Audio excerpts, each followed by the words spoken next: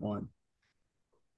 Hey, everybody, welcome to Movie Marathon. We have reached our 11th film in the Die Hard on a Blank series, and we are here to wrap up this run and talk about the 1993 Sylvester Stallone classic, Cliffhanger. Hello, Mike. Die Hard on a Mountain in Italy. Yeah. Die Hard on a Mountain in Italy that's supposed to be Colorado. Colorado. Which it looks fantastic. It does. I actually was going to say the irony of it is the Italian Alps look I significantly cooler than would the love to go to the Italian US. Alps. It looks amazing. Well, and what's interesting was they shot almost all of the movie, I think, in the Italian Alps, but then for the biggest stunt of the movie, for insurance reasons, they had to Yeah, shoot it in the US, which is yeah, bizarre. yeah. Well, I don't even think it was necessarily insurance. I think some of it was Or was it flat legal? out. Was it I just think it's like, flat out. Europe was like, yeah, that's illegal here. You don't like, you yeah, can't kill fair. people. That's fair. So Mike and I spent a good probably 15 minutes ahead of this talking about Stallone's entire career, and so we really should have just recorded all of it. But the highlights were professionally, Stallone had a better career probably than Schwarzenegger. It's easy to forget that Schwarzenegger or Stallone had the entire Rocky franchise before he became John Rambo, before the Expendables, before Cliffhanger, before John Spartan. So it's kind of it is pretty impressive how many sort of turns on his career that Stallone's had. I mean, he also did all the other action movies in the early '80s, like Nighthawks, which is I thought was really good. Yeah. I've never seen it, but I've heard it's good. Victory is like a sports movie. I don't. It's all. We need to do it then Is it not sometime. good? As much. Isn't it like the premise It's like Michael Caine and good, Sylvester Stallone are on the same but soccer team? Stallone is maybe miscast in it, or it. It's good. It's just got some very ridiculous things that happen in it. That's like you need a big suspension of disbelief to Well, if buy any, up. But we should, but like that would be one for us to do. It'd be fun to talk about. it's on my list of on my letterbox of stuff I want to see. But I do want to see it. I feel like in the other one you and I were talking about I have not seen of Stallone's is Oscar. We were talking about Stallone's very short foray into comedies. I think Yeah. Well, let me know when you do see Victory, because if not, the next time. So Murph and I kind of started a tradition on different things where, like, so we were late dropping our last episode because I was sick. So Murph was nice enough to send me some Stallone Blu-ray set of I've watched The Specialist so far, which I Please tell us had what your favorite part of that. had only seen that on TV before. It was not ready for the extended sex shower scene with Stallone and um uh why am I Sharon blanking on Stone. her name? Sharon Stone. Yeah, so that came out of the blue to me. Um, so when one of us is like sick or just I don't know, there's like something that seems really fun, we'll send each other something. So the next time around for me, if you've not seen Victory yet, I'm 100% sending you a copy of Victory. No, do it. Do it. I haven't, and every now and then it pops up on streaming. I want to see it. It's I'll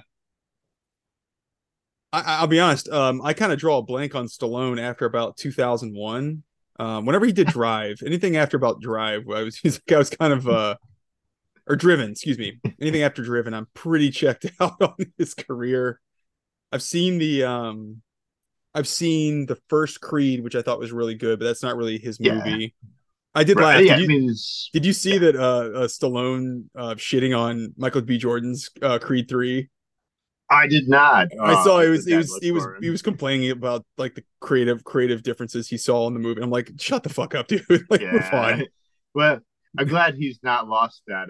That I feel that's been pretty consistent in his career from him. That like as talented as he is, and that like he really has a difficult time Like letting go of that letting creative yeah control. like I did yeah. enjoy that Cliffhanger has a writing credit for the script on it. Like it's him and somebody else. Well, and apparently I was looking in the my IMDb trivia. They bought the script for like $500,000 and then had to pay like two other producers or writers who had registered, like, had enough of like a similar concept or registered something, some money, and like so it seems the writing credit maybe a little up in the air. Dodgy. Although it's a little tough because as we're doing, it's Die Hard on a Mountain. It's like, yeah, I'm sure a ton of people had that idea. Yeah, I remember our high school computer science teacher had written a script about that actually ended up becoming the same premise as White House Down and You mean Olympus Has the Fallen. computer science teacher who was in, I think, like Kickboxer 4? Was he in Kickboxer 4? Or was like Best of the Best? Or yeah, he was in one of But those. yeah, It was Ed as Kim. like one of the fighters. Yeah, yeah. Um, And I believe claimed he could have kicked everyone's ass on set, but it was a movie, so you couldn't do that. So maybe a little bit of Seagal in him. little yeah, maybe he was on a Seagal set too at one point and picked up some bad habits from how you're supposed to treat your But cast I have no members. idea. I have no idea. Maybe Ed Kim really was the most badass fighter to live. I when I watched Olympus Down in the White House or Olympus Has Fallen and White House Is Down, I did look for his name in the credits somewhere. It's just I was Just like to it'd be say pretty the awesome if like holy shit he did it, he got there. yeah. Because in 19 I remember in 19 must have been like 99 or 2000 one of his classes he made us watch the Laserdisc version of The Abyss, and it was like four Oh, hours. It was like four, so it was like literally the entire school week we just went to his class and watched The Abyss. Like I in can it. respect that. It was great, and I think I actually give him a lot of credit that it turned me on to a lot of stuff that Cameron did besides just the Terminator, and so props to Mr. Kim. Um, but yeah, anyway, so we're talking about Stallone's illustrious Cliffhanger. career and Cliffhanger. I kind of think Cliffhanger may he has Demolition Man in him. Like, is it the same year or is it the year after? Because this is 93. Yeah, Oh, it's yeah, Demolition Man's either the same year or I want to almost say 92. no, it's not that No, early. Demolition Man's 94, so it's next year. So a nice little run for him. And And, then he gets and then the it special the all dries specialist up. in Judge Dredd and Assassins and Daylight and yeah. It's Um, Assassins isn't bad. I wouldn't mind doing it here. I like it. okay, okay. I've not I seen like that it. in a long time, Okay. so I'm definitely going to be watching it soon though. So I now have a Blu-ray of Delightful. it. Um, but yeah, you're right. Like this is to me like the last real tentpole movie I can think of for me at least with Stallone, where it's a big action movie. It's not I'd Demolition still Man has put some I'd dumb still put shit. Demolition Man up there. That's For good when it came out for the moment because of the Taco Bell endorsement. because it was my favorite movie when I was in eighth grade. I like Demolition Man, but I think like serious action movie that has like a decent maybe plot behind it, Oh, this definitely holds up better than and not like as yeah like not weird as crazy much as sci-fi. I love Demolition Man. No, I do too. Yeah, I remember this watching holds up better. well we already talked about it that in 1994 I guess we learned the other day it was for Sega Genesis that I played in the Judge blockbuster Dredd. Sega Genesis Championship. It was the second year and I got my ass kicked. It was the Wrightsboro Road blockbuster, and you get to play as John Spartan. I like how you say that. Like in the future, there's going to be people doing tours of our podcast. Like that's where Murph and Mike like saw that movie. That's where Murph was in the blockbuster contest. Oh, I'm just threading this in there because when I inevitably get dementia, I can at least listen to this and be like, "Oh yeah," like for like a second, I'm like, "God, that's where it was."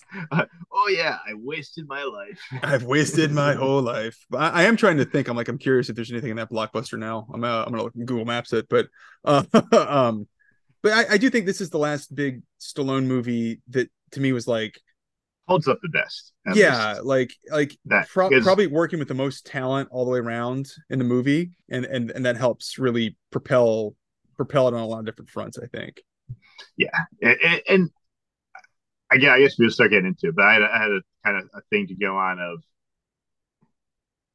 we talked so much about Judge Dredd on here, and they're like almost the flip side of the same coin. Where this is the kind of movie you can only get from Hollywood, and it's Yes. kind of Hollywood firing on all cylinders. Where it's like a solid action director, like good score, great like star and lead, great supporting actors, professional like director of photography, and then you're filming it in places that are extremely expensive and doing very expensive stunts that only Hollywood is going to have the resources and the willingness to go do. And Dread is like the flip side of that. It's like, yeah, and Hollywood is the only one who's making Judge Dredd because it's when all of that goes wrong, and this is when it all goes right. 100%. I think Judge Dredd is a good example of when you don't have a good premise beyond, hey, we've got the biggest celebrity in the world, and that's enough for us to, whether the movie's good or bad, that we have enough to market it. Quick update, really depressing. The Blockbuster of my childhood is now an optometrist office. And I'm looking at the front window, and it's just like a discount on eyeglasses, and that's right where I played um Judge the Demolition Man game. So I'm Or gonna drive there Judge Dredd. tomorrow. Judge Dredd. Damn I'm gonna it. drive there tomorrow, slap that optometrist in the face, and just say, You change it back, do you have motherfucker. no respect for history? You change Do you it know back. what happened here?" In 1994, Andrew Murphy did not excel past the most basic level of this shitty competition for a video game. I'm bringing a Super Nintendo. I'm bringing Judge Dredd, Yeah, and it's gonna go really good. and this fucker's gonna watch it. Yeah, I gotta go check and see if my kid's Nintendo Switch has like a game for that, so I can try it out. Sadly, I don't think they do. I don't think it does. Anyway, And I'm guessing licensing and things. That's why. No, sorry, we're gonna go way off. so, I have so much I want to talk about this movie. I don't want to waste time no, talking about we Super got a Nintendo lot. games. Let's talk about Gabriel Walker, I and the want to trials spend and like tribulations of Gabriel about Walker. 3 hours talking about the first 20 minutes of this movie because it's up there with any action movie ever made. The first 20 minutes are phenomenal. Yeah, and my wife was asking me. She's like, "What came first, Cliffhanger or Ace Ventura 2 with the opening?" And I'm like, "Oh, come on!" It's like Cliffhanger. Cliffhanger came first. For those who don't know, it's Ace Ventura parodies the beginning of this, where a raccoon falls from the top of a mountain and it scars him forever. Although I wouldn't mind living in the world where Ace Ventura 2 came first.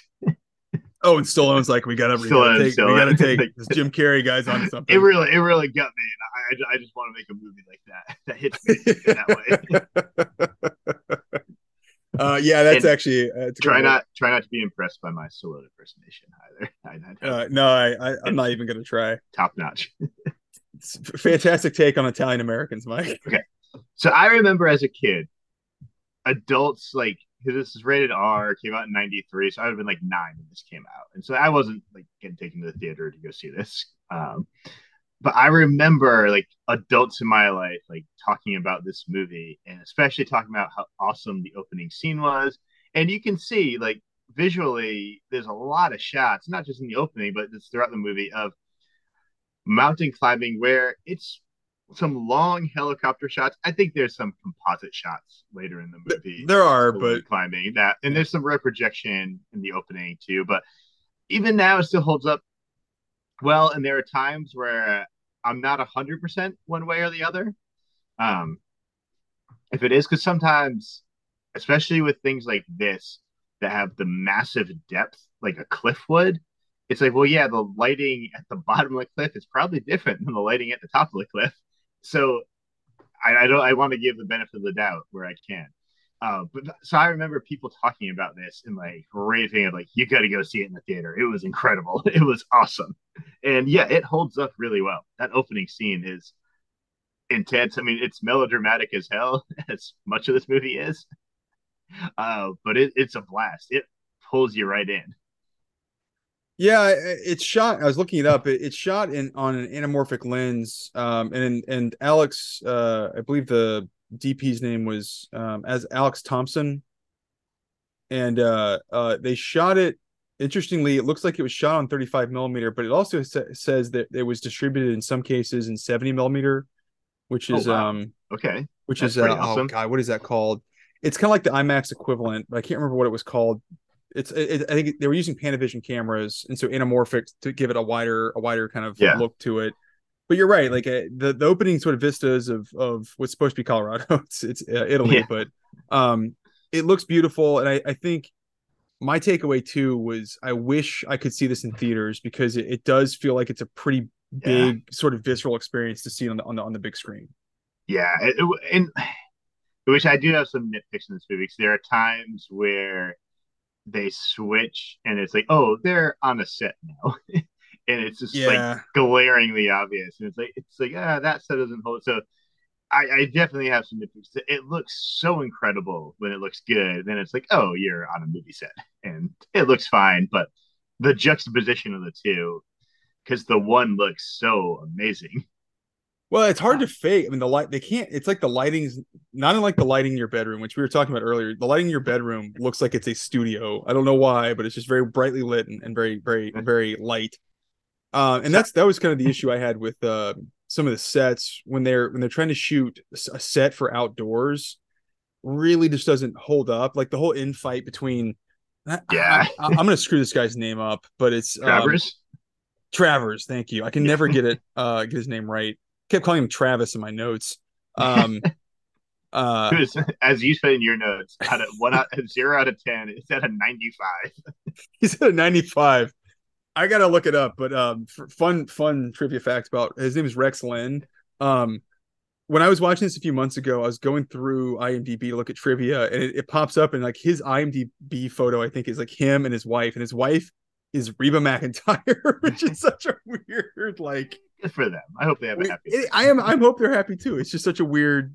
It's like the last person. I don't know why the last person I would have expected is Oh, yeah, like yeah, he's married to country western star and star of Trimmers, Reba McEntire. All right.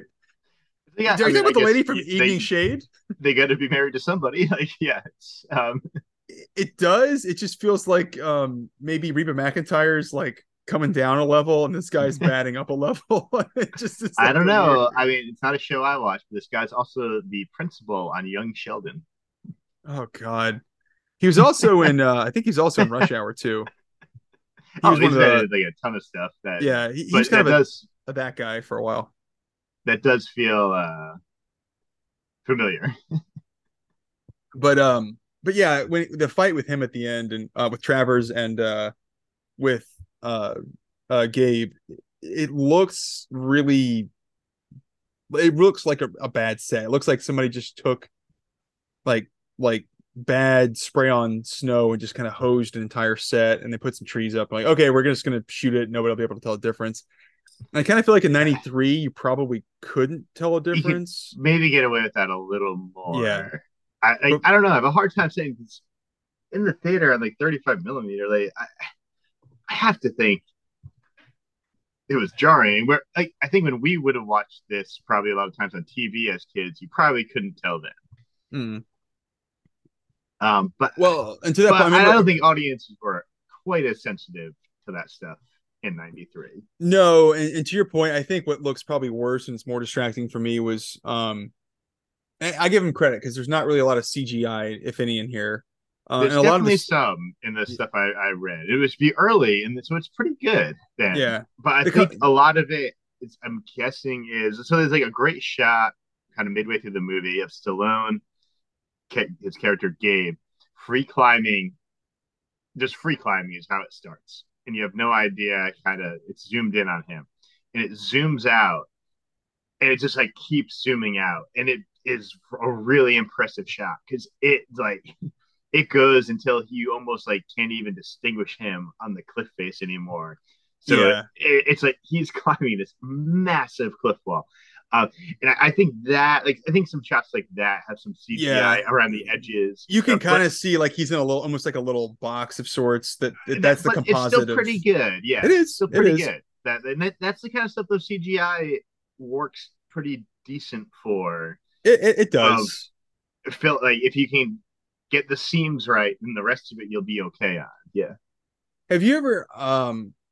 All right, I Also, won't. you probably can't have Stallone out there free climbing a 1,000 foot cliff, so I'm willing to. I kind of feel like at this point in his career, he's just not going to do it. Like he. I I'm mean, willing to he's in his late allow some. 40s. He's in his late 40s when he shoots this. I mean, he looks fantastic.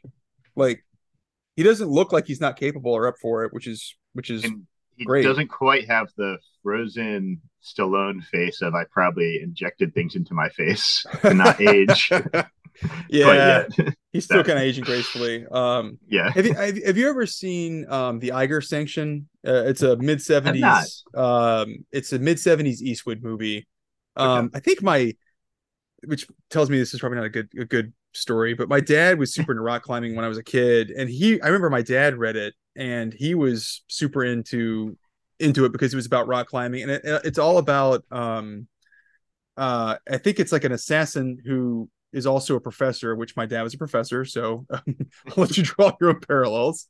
But it's about a assassin who he's been assigned to basically take out a some fellow climbers, and he doesn't quite know who his target is, and so they send up four climbers. It's set in Switzerland. I'm trying to think of the name of the mountain that they send them up, but a lot of it, I mean, it was in 1975, so it's pre having any CGI, and you can't really do a lot of camera tricks without it looking really bad. And it's interesting that this holds up pretty well. And then if you watch like the Eiger Sanction, you see what it looks like if you're trying to actually practically shoot rock climbing and do it in the field when somebody's doing it. One, it's super dangerous, like super Oh my god, dangerous. yeah. But two, it just looked kind of bad, like just because you can't, it's you're putting your actual cameraman in harm's way. So I think Well, I was gonna say like there's been some recent stuff they do that, and drone stuff has probably changed all that now yes, because you correct. can, yeah, And then they did. I mean, but they do a pretty good job in that. But I think here they make good use of mixing the composite of Stallone climbing with yeah, the because they actual. do some. I mean, they definitely have stunt climbers, like a bunch of them, but in particular, I think a couple guys did a lot of it. But in the opening credits, they do this crazy thing where this guy's climbing, where he's like, uh, this isn't going to be good for a podcast, but he goes like up the cliff, and then the cliff like juts straight out.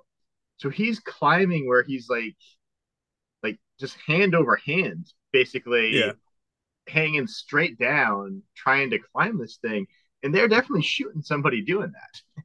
Well, And that was a cool it shot because looks they awesome. basically pan the camera from behind him to it pivots to an overhead shot and then twists around to make it from what will end up being Hal's perspective of Stallone coming up the mountain.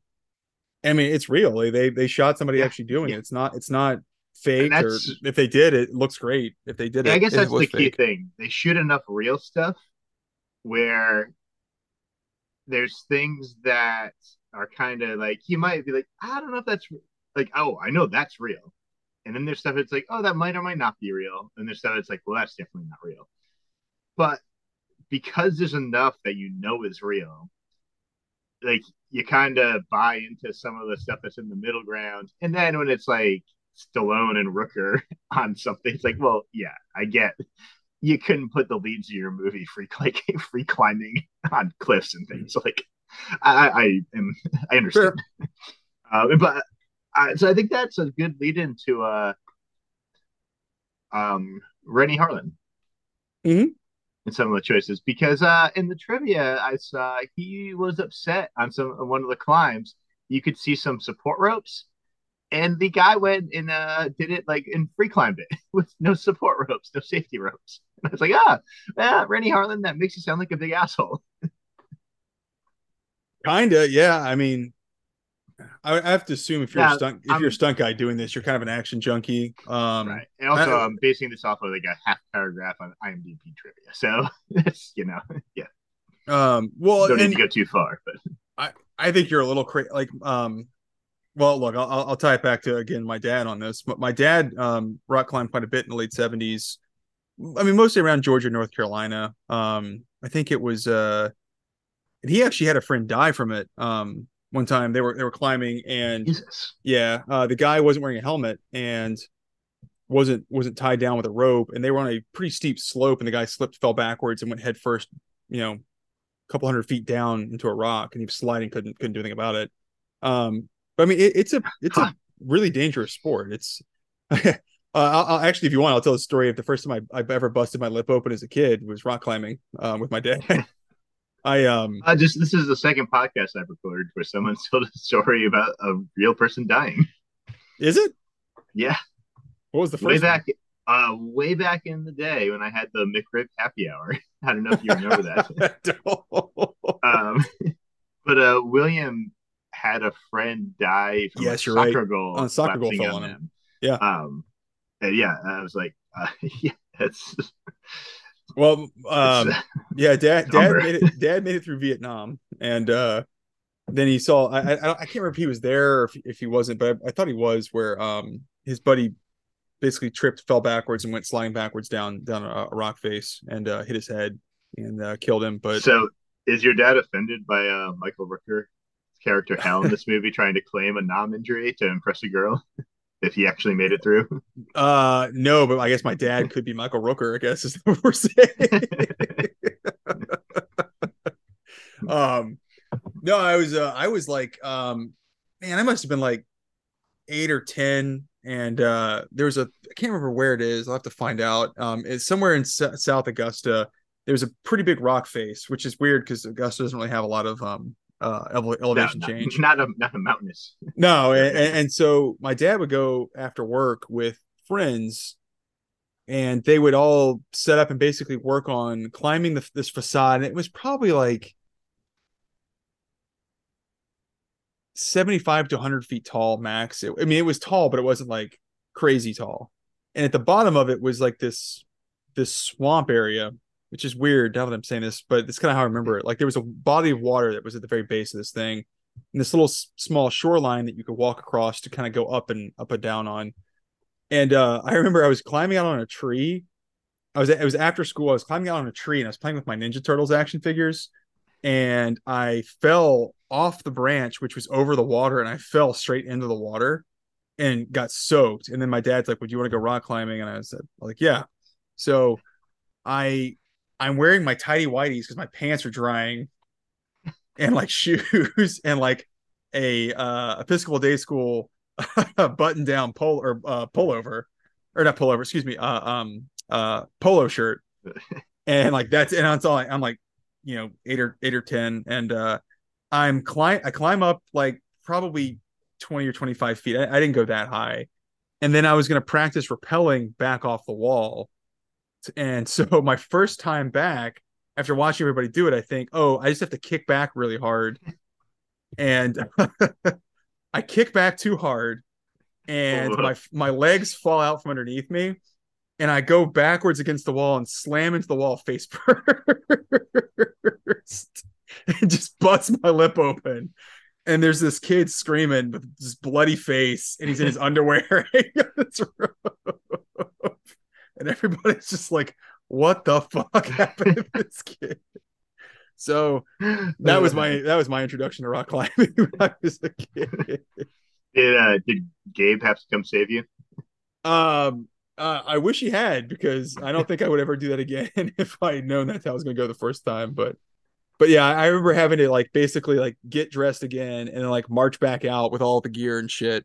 My dad and these other people, and then like stop at a faucet that was on the way that was like at this water station, try and clean my mouth out because I had this blood in my mouth, and then go back and get in his car and then get dropped off at home. So it's not a good day.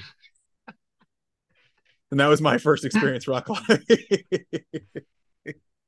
So So I had a chance to rappel down a mountain thing. I think Vesuvius. no, it was no. It might have been our senior retreat in high school. Yes. We could, and I don't really do heights, and so I was like, yeah, no, thank you. I'm not gonna do that because that sounds absolutely torturous to me. Wait, what did we do Um, for our senior retreat? I think we went up to like I think it would have been in North Carolina. I don't know. That sounds farther than I thought we went, but we got out. We camped out for a night somewhere, and right by there was like a cliff face where you could go like rappel down and then climb back up.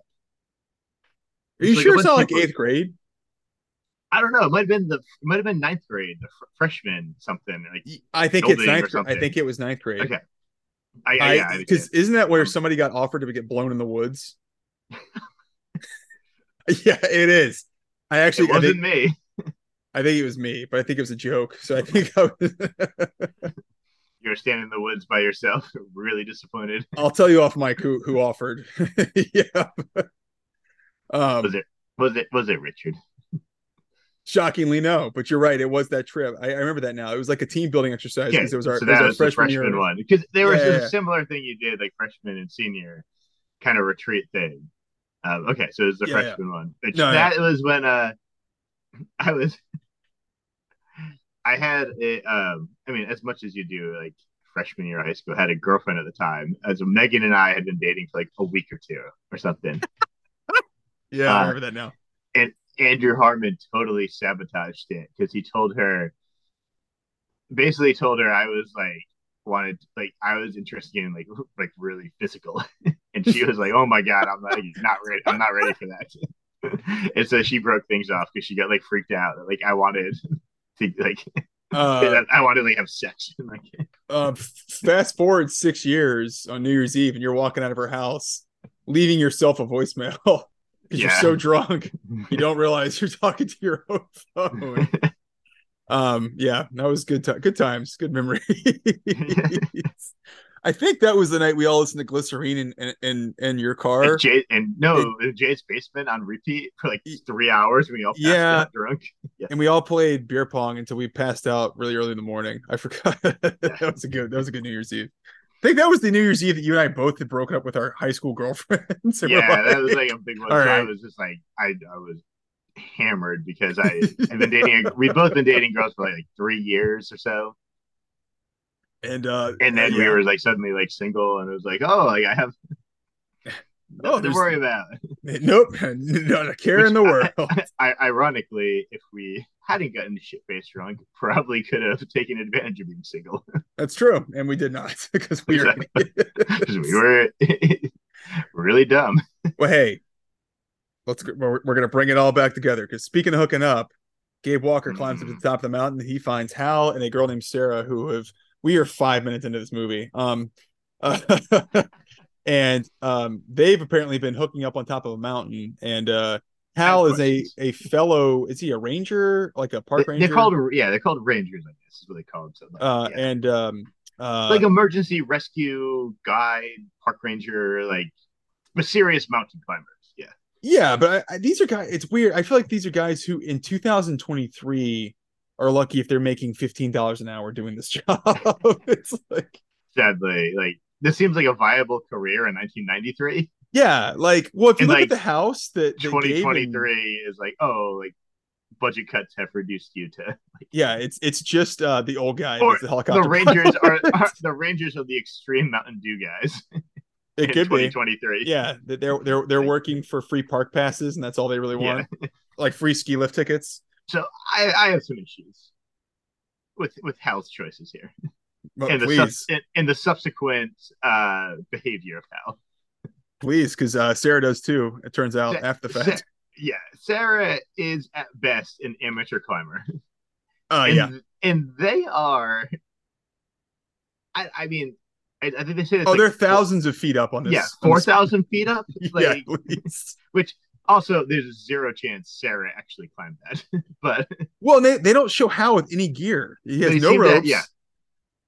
they seem So I'm to like, have like maybe some harnesses, but they basically were like hammering like things uh, into the rock cliff to yeah, they're keep putting climbing pitons up. into the cliff to.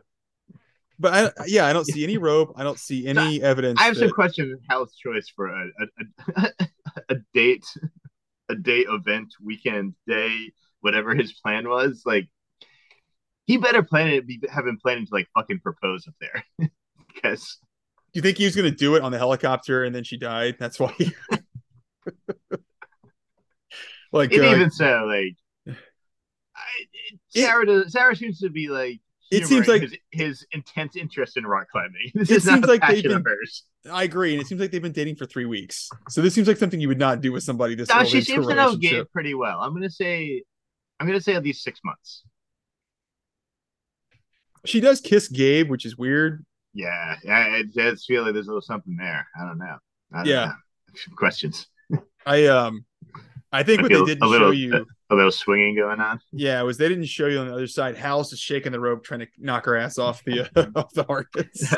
So, all right. So Hal's like hurt his knee, but my question is still, how is Sarah getting down, even if Hal's fully healthy? Is he carrying her? It seems like the only way to get out of this for them was the helicopter. There's no Yeah. other options. Like there's literally zero other options. But I think they even kind of say like Hal's knee got popped out or something, or Yeah, he talks about he got popped out, which I don't know what that means for a knee, but no, it's not an arm. he's got a knee injury. So Yeah. so I think the helicopter's going to come get him. And Gabe climbs up. So in the time though that they put in an emergency call that we're stuck up here, the helicopter has come, and in the equal amount of time, Gabe has made the climb. So Gabe, equally fast climber as a helicopter. So I feel that's It's important to impressive. note for the movie. Yeah. I Yeah, this introduces my favorite weird character in this, Frank the helicopter pilot, Frank so much. because I don't know what it is. And maybe I just didn't watch it right, but the scenes where there's all this drama of Sarah, so Sarah gets out on this line to go across this valley between these two peaks where the helicopter is and where they were, and it's too windy to pick them up with the harness, which I don't know why it's too windy for the harness to just do a drop, Yeah. but they can rig they can like a climb across the yes, thing. like Yeah, like I'm I read skeptical. some real questions on that too. Yeah. But I laughed because there's all this drama between Stallone and Sarah and or Gabe and Sarah and Hal, and the whole time that Hal is standing there, Frank just like grinning like an idiot, and so it's like Yeah. he is in a different movie for that Frank scene. Frank is very excited to be there. He's just like, this is He's just great. I'm glad having a great hey, time. he's just glad to be included. These guys are always going off having their fun adventures, and he gets to be part of one today. These people are fucking each other in hot tubs, getting Yeah, injuries, climbing he's mountains. living vicariously through them, channeling that into his art. He is. I think he's just a senile old man, but that's okay. So, But I love that. I love Frank. but it's weird if you watch for it. It looks like he's just smiling like a crazy person while like Sarah's hanging about to fall to her death. And I really enjoyed his maniacal look on his face.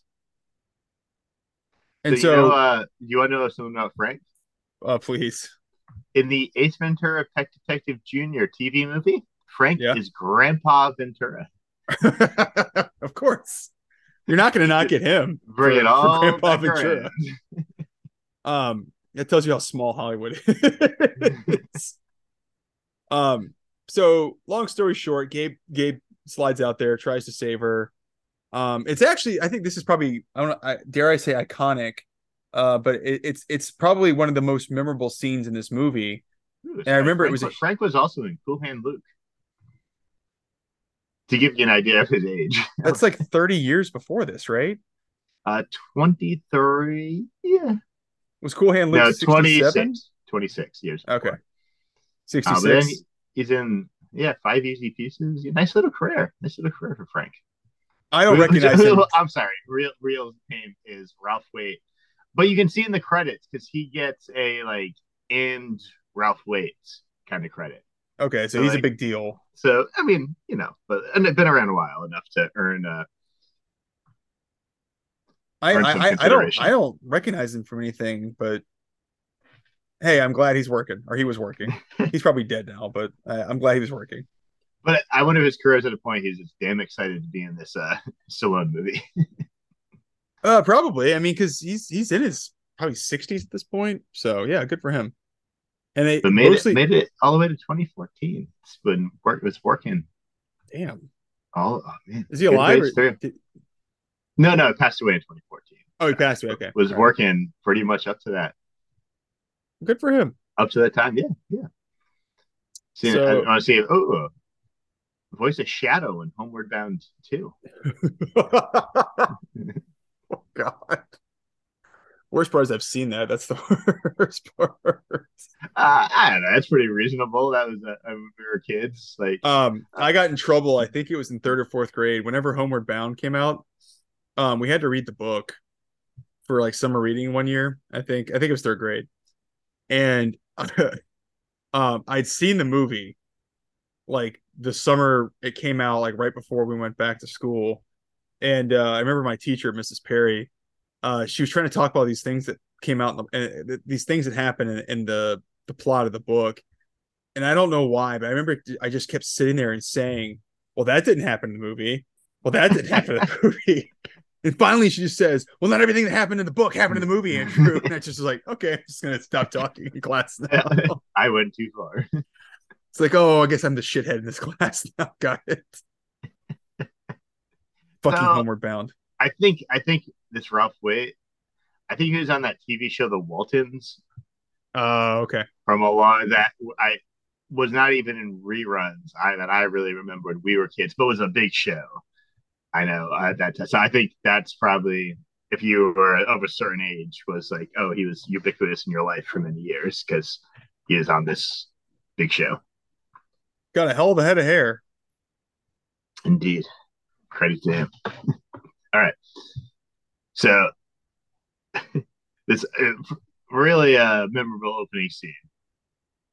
They're saving Hal and Sarah, and they send them. They had to like shimmy across this line, which I have some questions, and I'm glad it comes up again in the movie with the bad guys. Of let's just nobody has a mechanical like wench thing that like you hit a button and it winds itself like back to like pull you in or something, or like The pulling a rope, helicopter, the helicopter probably should have had that, but I or like guess something, or like. But I guess the way they're doing it, that wouldn't work for them necessarily because they're like putting it. They got to land the helicopter, and then like I don't know. It feels like it felt unrealistic. They were making Sarah go like hand over hand across this rope, across this 4,000 foot drop. Like yeah, I'd be shitting my pants and like not that able to move.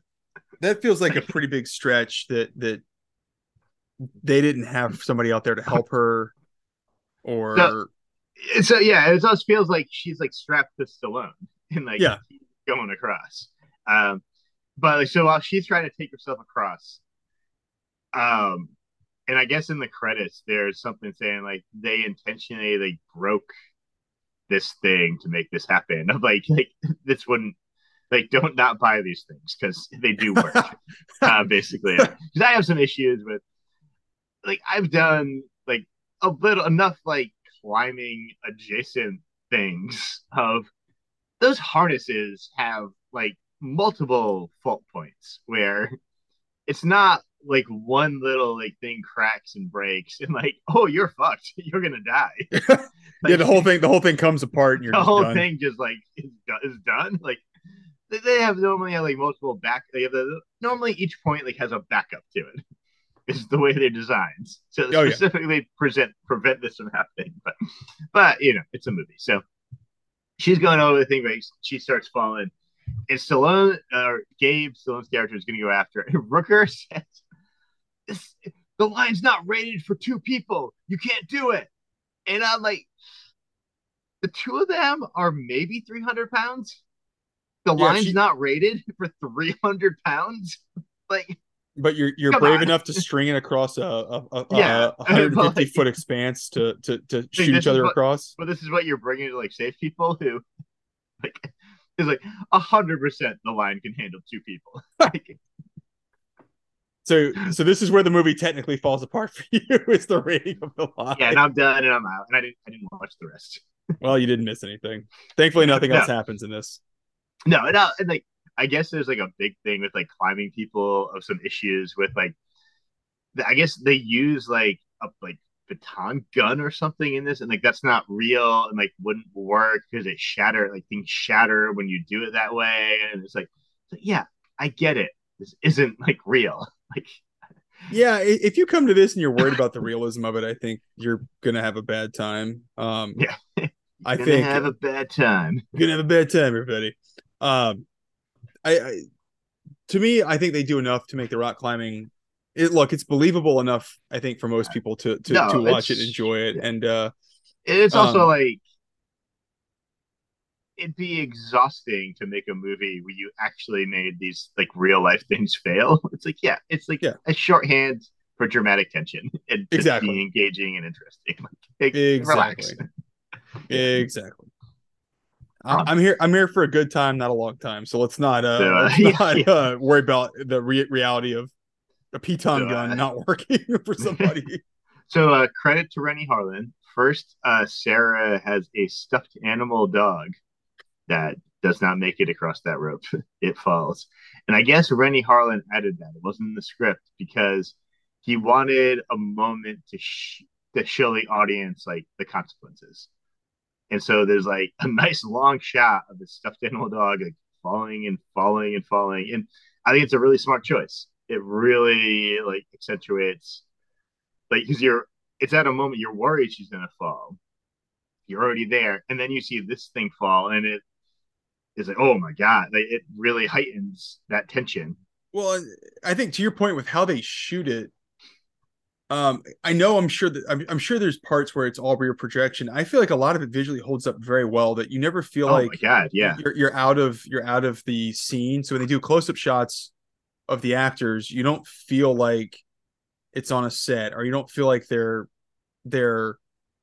2 feet off of a blue fall pad or something like that. yeah, It does feel like it's a very real scenario, and they do a great shot of shooting it both wide to give you some establishing perspective, but then when they do the close-ups still hold up pretty well. So I was pleasantly surprised, even watching this in 2023, that the suspense and tension's still there, even though if you know what's going to happen, it's still palpable, and the way they shoot it is very effective. And you still don't. I feel like today if they would do this with all CGI, and I feel like they would try and put too much focus on trying to show you everything, and you have to use CGI to do that. And here they're careful, and yeah, yep, Harlan's good about shooting around, the so you don't see too much behind the scenes of how it comes together, but it yeah. It's works. a really fine line to walk, but in these action climbing sequences, they really nail it. Of you feel like, and I like watching it again tonight.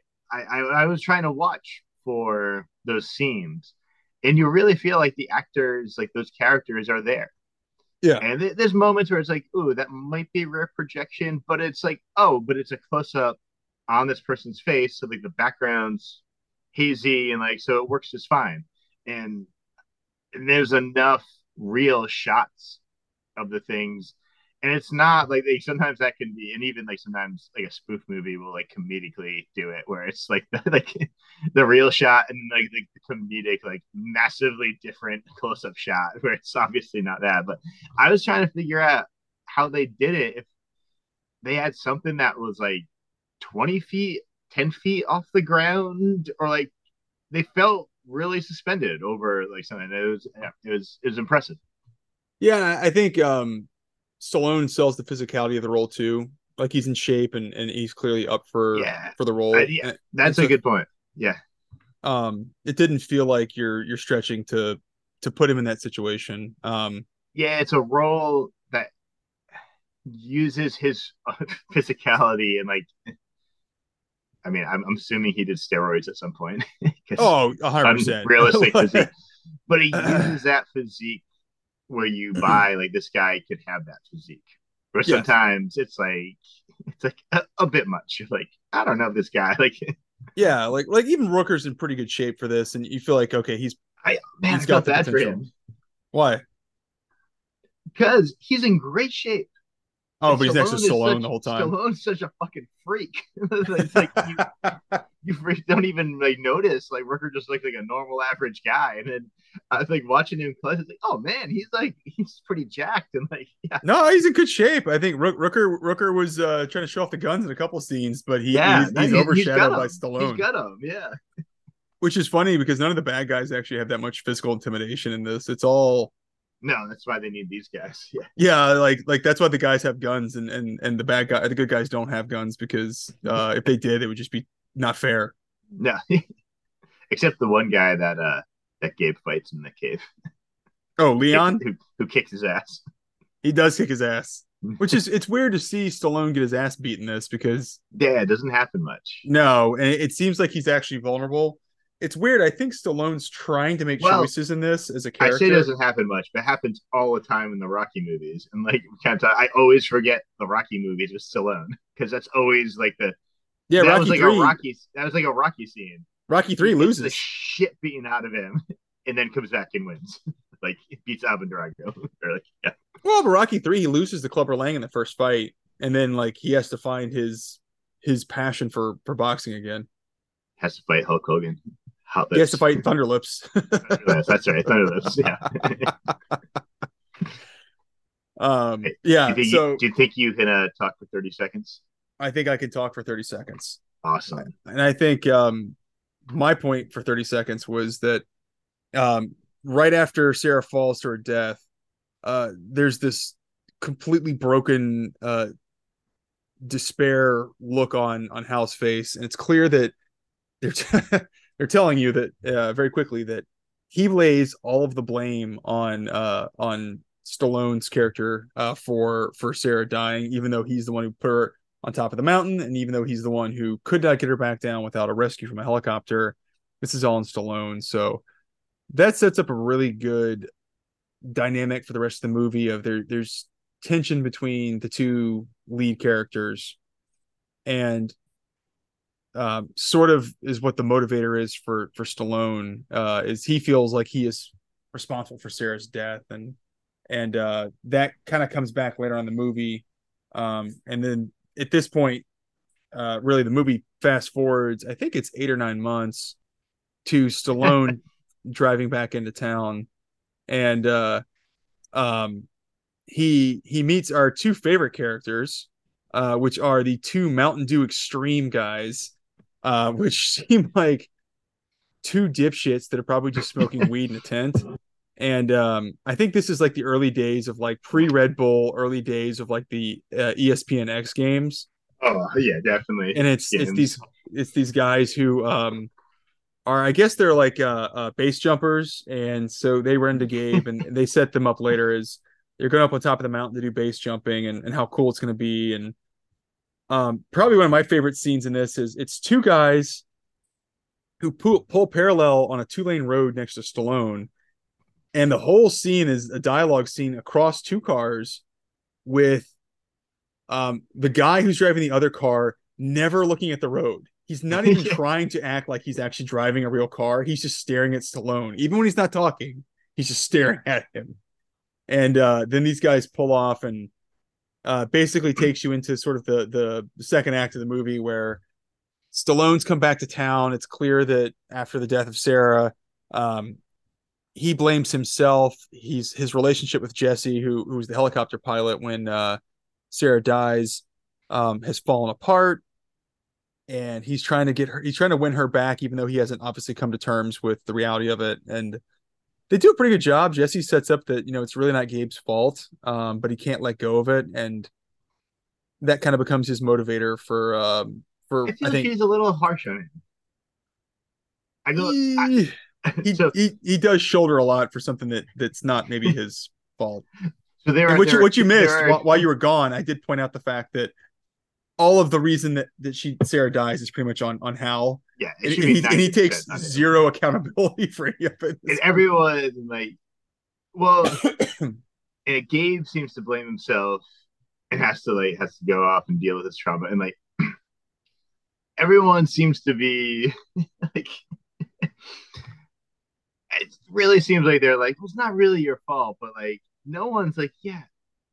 Well, I guess no, I guess Jesse does say like Hal shouldn't have been up there with her or that, but like he's obviously dealing with a lot of stress and trauma, and they seem to be pretty hard on him. And I go back and forth. It's been 8 months, which is a long time, but also not a long time to literally like have someone die because you couldn't hold on to them. And so, understandable, you need a moment. You need to take a little time away from this thing. Like, I feel there should be guidelines in the Park Services Ranger book of as a Park Services Ranger, if someone dies that you were trying to save in this way, like conservatively, like you take 6 months off and are in therapy and aren't out there working during that time. And it feels like no one has like any expectation that like Gabe would need him like need need a second here to handle this. Um, but I, so so I go back with Jesse, but it's also been 8 months, and so Gabe is wearing a wedding ring in this. Are he and Jesse married? that's not how it feels like it's set up. It It feels does like they're not just fit, but they have dating. a house together. Oh, which that goes back to my park ranger salary thing of like that's a crazy nice house. It's this cabin that's Pretty on sweet. It's like pretty sweet. a I pointed that out to my wife tonight when we were yeah. watching. I was like, It's like these two people who make $25,000 a year live in this it's cabin in the it's base of also a in the middle valley. of it's also in the middle of goddamn nowhere. So I don't know like what the demand is for. I feel like after all the .com money hits this part of Colorado, that's a $3 million house. I'd like to think maybe like Gabe and Hal built it together Yeah. as like, Well, and they met here, like he and Jesse met here, like doing this, and like they committed. Okay, we're gonna get married, so this is just what we'll do, and so we'll like build a nice house here, and they lived happily ever after. which so Jesse played by Janine Turner, who I don't know people know. She was on regular on Northern Exposure, was on some Friday Night Lights, Steel Magnolias. Um, I definitely have a bit of a thing for her in this movie. The short hair works. She is hot. Yeah, I don't know what it is about the short hair thing, but she really pulls that look off here. Gabe really needs to try to make that work. Or if Big you figure think you that got out. a chance, you really need to let him screw this up some more. It's true. But It's true. I can go back to 1993. And yeah, if you could go back to be 10 years old, you although might have a shot.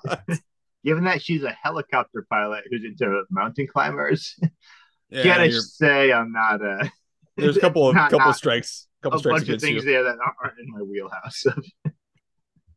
I might let that one Yeah. slide. Yeah, if you don't like the Okay. heights thing, you might have some Yeah, problems with that's me. gonna be a problem for me. Yeah, I this is got my what you work cut choose. out for me. Well, so it's a good setup that Gabe's a broken person now because of the accident. Which seems completely reasonable. It does. I'm not saying it's not. I just think like, No, I think the movie kind of treats him like, "What's your deal, dude?"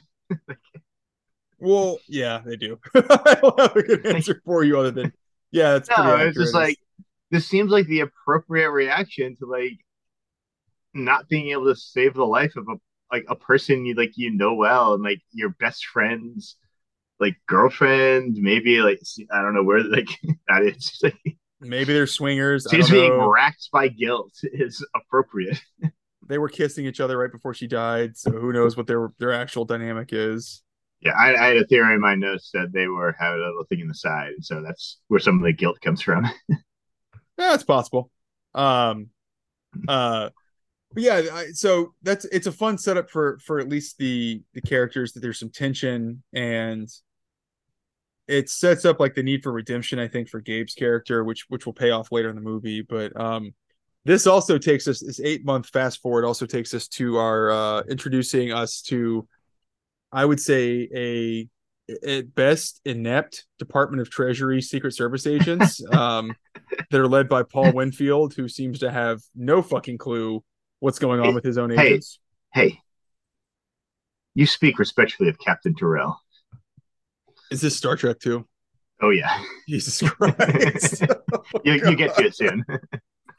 I And well, no, I won't spoil anything. well, But he was also the lieutenant in Terminator, and him and Lance Hendrickson, yeah, and I like Paul Winfield. In this, it just feels like he's in charge of everything that's gone wrong, and he's just kind of like whimsical about it. Like, oh shit, the guy I just vouched for is my best agent well, actually he first robbed seems us. like, well, it's impossible. Anything could go wrong, and then it's like things have gone wrong. And it's like, yeah, All of his scenes are either him walking and talking for exposition or him sitting in a helicopter reacting to things. Like, he doesn't do anything else in I this I enjoy him. movie. I enjoy some good Paul Winfield. It feels like this is going to be the best payday you could ask for in terms of like professionally, because all he does is just like show up and it's like, oh yeah, I just got to sit in Yeah, they're this not having it. helicopter Yeah, set and like they're not do not shit. Like, having him great, I do can do too that. much. Yeah, Like it's really good. But they also introduce Special Agent Travers, which is played by the aforementioned Rex Lynn, yes, husband to who Reba is McEntire.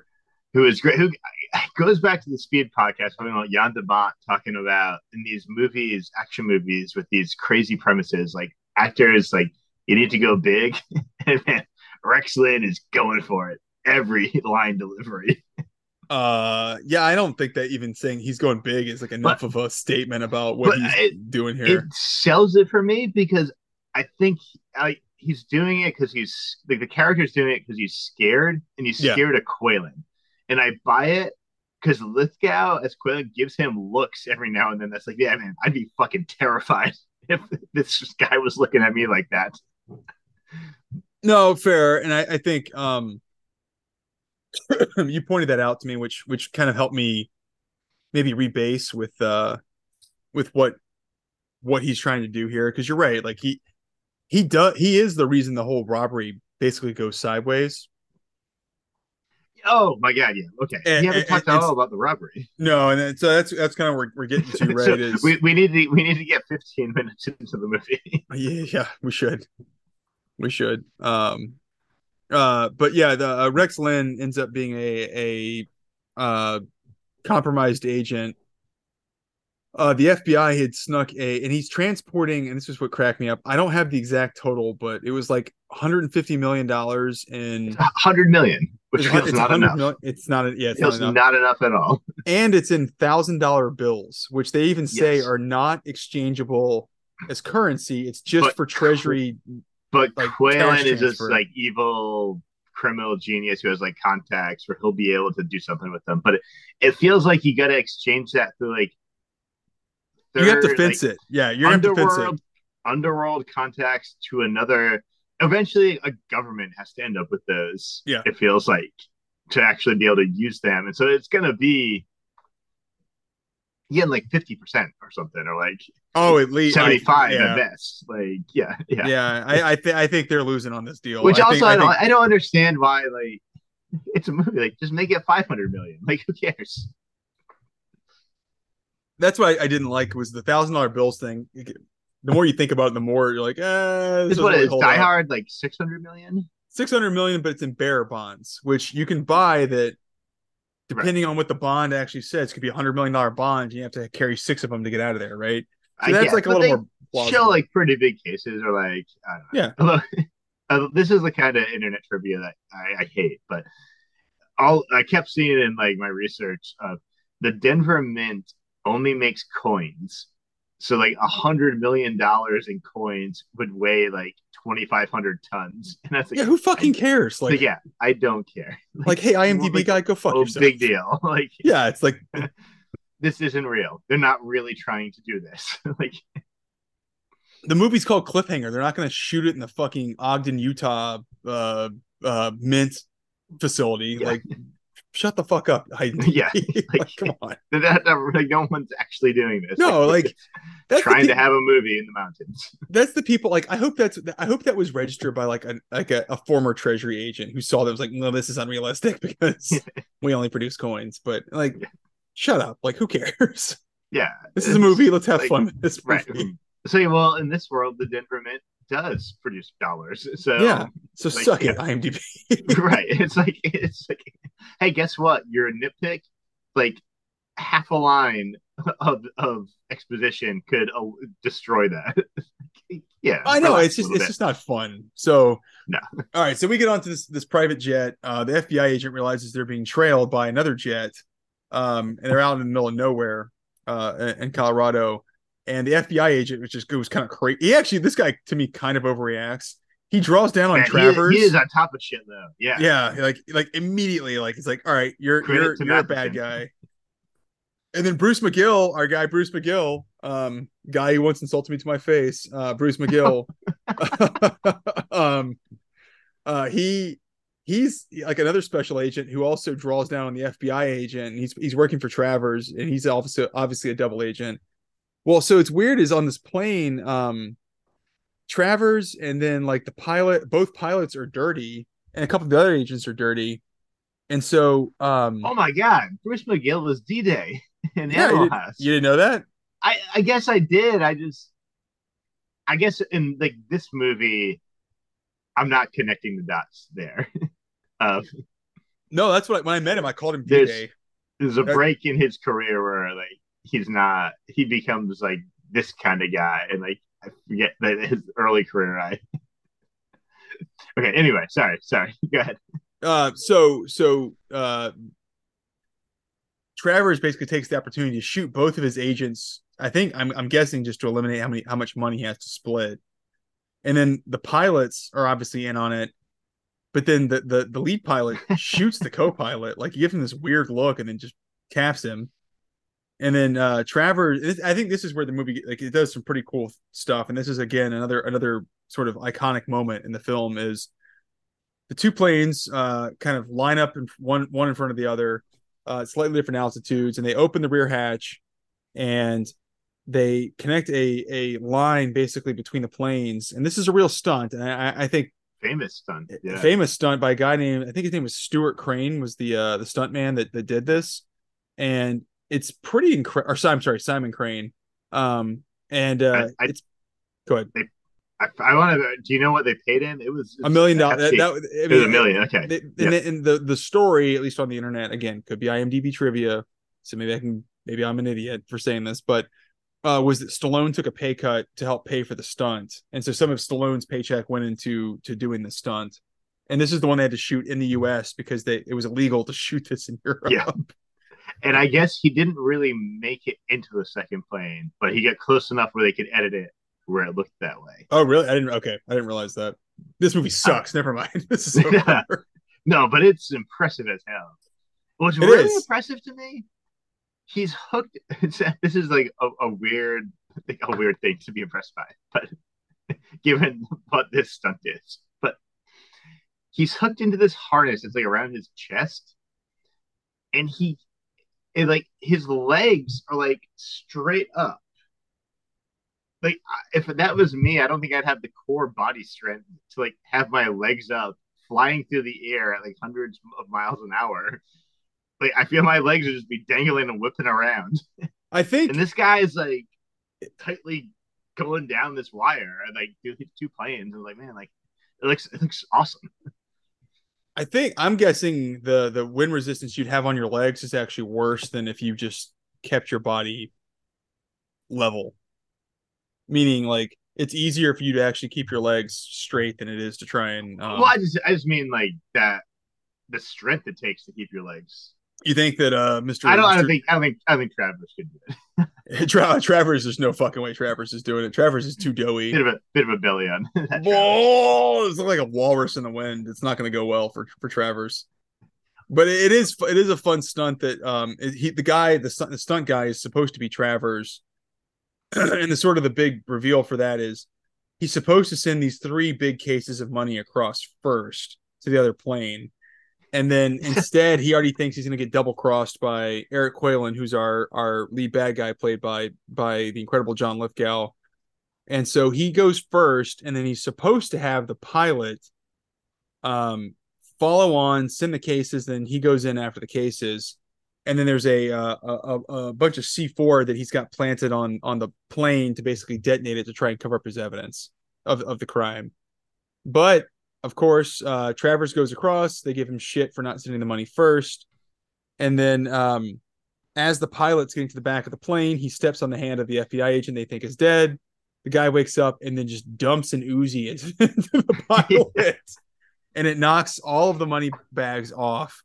Then the plane blows up, and then the harness snaps free, and it's just the money's dangling beneath Quaylen's plane. And then the harness lets go, and of course scatters this money all over the whatever national park Gabe and Hal work in. And the pilot Crystal, who I guess is Quaylen's girlfriend, who's flying the plane, they crash, and the co-pilot's killed. So now it only leaves Crystal and Quaylen as the two pilots, and they make a fake radio message to pretend that they're hikers that got lost and are in trouble up on the top of this mountain. And of course, who responds but crazy ass Frank and the gorgeous Janine Taylor or Turner and Michael Rooker, who seems like his life could not be better, even though his girlfriend plummeted to her death 8 months earlier. So yeah, they don't do a good job of showing where he's at. he's just like laughing at And this like shitty painting. He's like, he's Frank, you're crazy. angry. Like when he sees Stallone, he's angry. But like before that, yeah, there's no indication of where he's at. No, So full denial. all right, Full all right, denial. all right. I get a few things. One, Bruce McGill, fantastic as Captain Braxton in Star Time Trek Cop. Voyager. Damn it. Also fantastic in Time Cop. He But does I the guess split. that's why I He forget does about him in splits in that too. Mayday, because he's just in like a ton of stuff in like the 90s where Last he's Boy fantastic. Scout. Yeah. Even he's in like The Insider. And like, yeah, like just he's Is he's he? in Black Sheep. He is. He plays like a campaign manager Yeah, for but he's in so many things that were like iconic to me as like a kid or teenager that like I forget about like the previous stuff for him. But so the pilot shooting the co-pilot. The pilot gives a look to the co-pilot that has so much casual contempt in it that I said in my notes, he was like, I think he's only in this plan to do this. Like he hates this guy so much. Like he has been thinking all day how good this is gonna feel to shoot this fucker. And it's just like such I mean, you think the crime and the a money that he'll get from the backstory. There crime is a is backstory there. I want that short movie. maybe he farts too much in the cockpit, and that's why he wanted to take him out. Yeah, I mean, he looks at him like this guy, You like motherfucker. fucked my wife, and like it's like that kind of look of like, I know what you did, and this is what you get for it.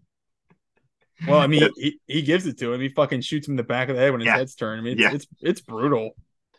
And one other thing I had was the Travers, and you touched on it a little bit. Travers setting the bomb for 5 minutes Yeah, it causes all of this. He sets it for like Travers is an idiot. That's what he this whole sets it movie for tells me. 10 minutes. I know like the FBI guy like shoots him and stuff like I don't know. He sets it for 10 minutes. I think everything goes just fine. Yeah, the only thing is like, I guess they bring the money across and they detach it, Well, and I that's all guess the they. one FBI guy shooting up the plane, which I had some issues with. This guy's got you're a little better with guns than me. He's got some kind of like machine gun type It's a micro pistol. Uzi, Okay, which would have a range of like 25 feet. Like, and there's no he's way. firing across this like it's two planes like moving. It's like the one where he like hits like hydraulic fluid and that causes a problem. Like Yeah, okay, I could buy that. Where he like there's a guy who like put like a sniper rifle to try to shoot him, and he like hits that guy. It's like no, he's not. He's not hitting that guy. But that does lead to the awesome line of where the one I don't know terrorist guy is like, he's not doing well. He's in big trouble. And Quayle is like, well, we better what get should we him to the do? hospital We have to get him to a fast. hospital.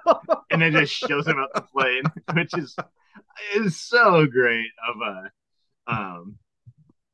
That's like evil commando bad guy level moment. bad Like guy. then Yeah, that so that's reminds me of like Passenger 57 where he shoots his like own guy. It yeah. is like, well, this is ridiculous. Why would anyone follow him?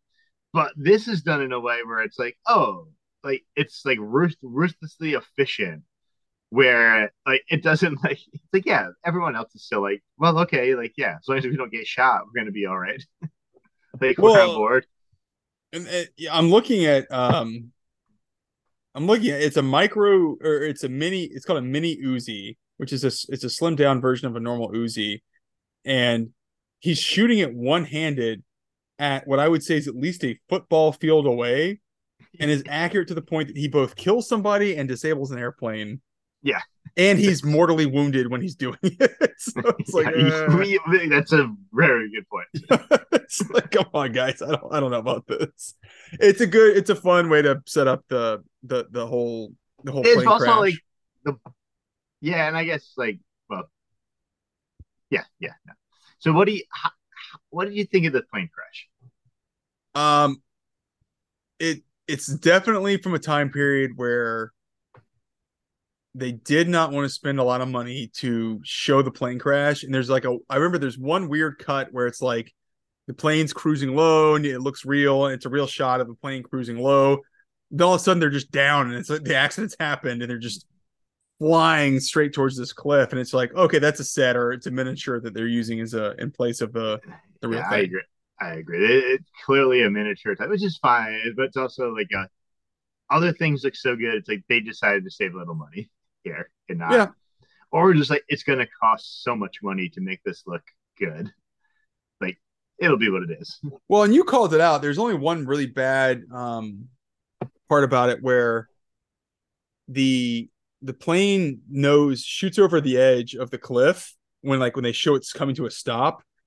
But then when you like cut back to everybody getting off the plane, it's like way back from the cliff. It's like Yeah, clearly they just clear don't there's some quite line continuity that up. Like, issues. yeah, Like, okay, on the set we just didn't do it this way, so whatever. which We're gonna feels like a B unit shooting some special effects stuff, yeah. and then A unit shooting on a set for, oh, this is the plane crash set.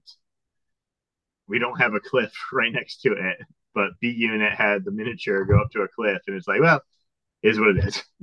Yeah, We're it's doing like, enough. We're doing enough here. It's like that's why we hired John Lithgow to be the villain. Like not having we're having good actors do this stuff to buy us a little credibility when we can't quite pull off the effects budget wise. Or so did you know well, Christopher Walken was who they originally cast and he backed out at the last minute I did and not. they I would cast like to see Lithgow. that though. I would like to That would be see. interesting. Although aside from Coylan's insane accent that I don't know where it's from, I don't know if I would change anything. I mean, Lithgow's great in it. I agree. I think you would have caught It's been an Walken. interesting time for Walken. Yeah, Yeah, because he just done Kings of New York. It's the year before he does Pulp Fiction, which is in Pulp Fiction is where it feels like, and it sounds weird to say this, but like where he feels old to me because that shot of mm, the watch up your my ass scene, yeah. like he's playing this old Vietnam vet that's been POW that's been freed. And um, do you think that do you think that guy served with Hal? In the hot tub. Yeah, the Da Nang hot tubs. Yeah, Um, yeah, I would be curious to see Walken's take on it. I don't know if it's necessarily better than what Lithgow is yes. bringing to the But role, I agree. though. It'd be really fun to see. But But I think that's why let's talk about Lithgow. Lithgow. So you and I were texting about this or writing at each other about it, and it made me laugh because I think we both have this very gentle fatherly take on like what Lithgow is from his well, career. because how he was like a working actor in our childhood, so we Yeah. saw him in things where he was like the gentle fatherly John. Yeah, and then all of a sudden you get exposed to all these R-rated villains he did at the same time. Well, so I knew him as a kid as the dad from Harry and the Hendersons, where he's this guy he works for a hunting Yeah, shop and taxidermy shop that he learns to love animals at the end of it through through Kevin Peter Hall playing Bigfoot. And that's how I always thought about Lithgow. And then I think you said it too, like not long after he does Cliffhanger, he's on a couple of seasons of Third Rock from the Sun where he plays this kind of kooky alien that's goofy but fun. And then as I got older, I saw things like Raising Cain or Blowout. And Blowout, he plays this sex killer right. slash political assassin. He just And does such crazy evil characters in some things that in to Dexter, season yeah 3 or 4 of Dexter, he plays the Trinity Killer, which yeah is he's great. It's just it's just wild how his range is like. I spent 20 years of my life having an understanding of him being in one sort of side of that range. And then I spent the next 20 years of like, no, he's actually pretty good at the other side of this range too. And yeah and that's like like, the whole other world or like in like Shrek he is I oh mean yeah, or Shrek. He's in Farquaad who's the Shrek. bad guy but it's still like the Shrek bad guy Yeah. or like he's in like Orange County as the dad Yeah, and I it's like forgot about that. Like I totally forgot about that. Where he's like this successful sort of yeah shithead guy, right but he but also it's still like redeems playing the himself. dad who's like not like a bad dad like trying to give good advice and like yeah. God, I forgot all about. I love Orange County. I don't know why, but I'm pretty Yeah, pumped actually. I think I need to rewatch this. It's been a while. To I'd be not to curious toot how it my own holds up. horn, but Tenacious D is playing in St. Augustine, not far from me, in about a month. And I, without asking my wife or anybody else, I just immediately bought tickets because I think Nice. my Mm. sophomore year of college, that was like the album in that That, fall of 2002 that I just listened to nonstop. And um uh damn if I don't love me some Jack Black in Orange County, because he's the whole scene with him and Ben Stiller when he accidentally like the building on fire, and then he tries to lie his way out of it, and then when he's trying to convince Colin Hanks like how he's got his shit together. like Jack Black makes that movie. he really Like does. He really is like the heart and soul my of that movie. favorite is when he's like talking about, like, I get so many ideas, man. like Like, like a fucking hat that goes.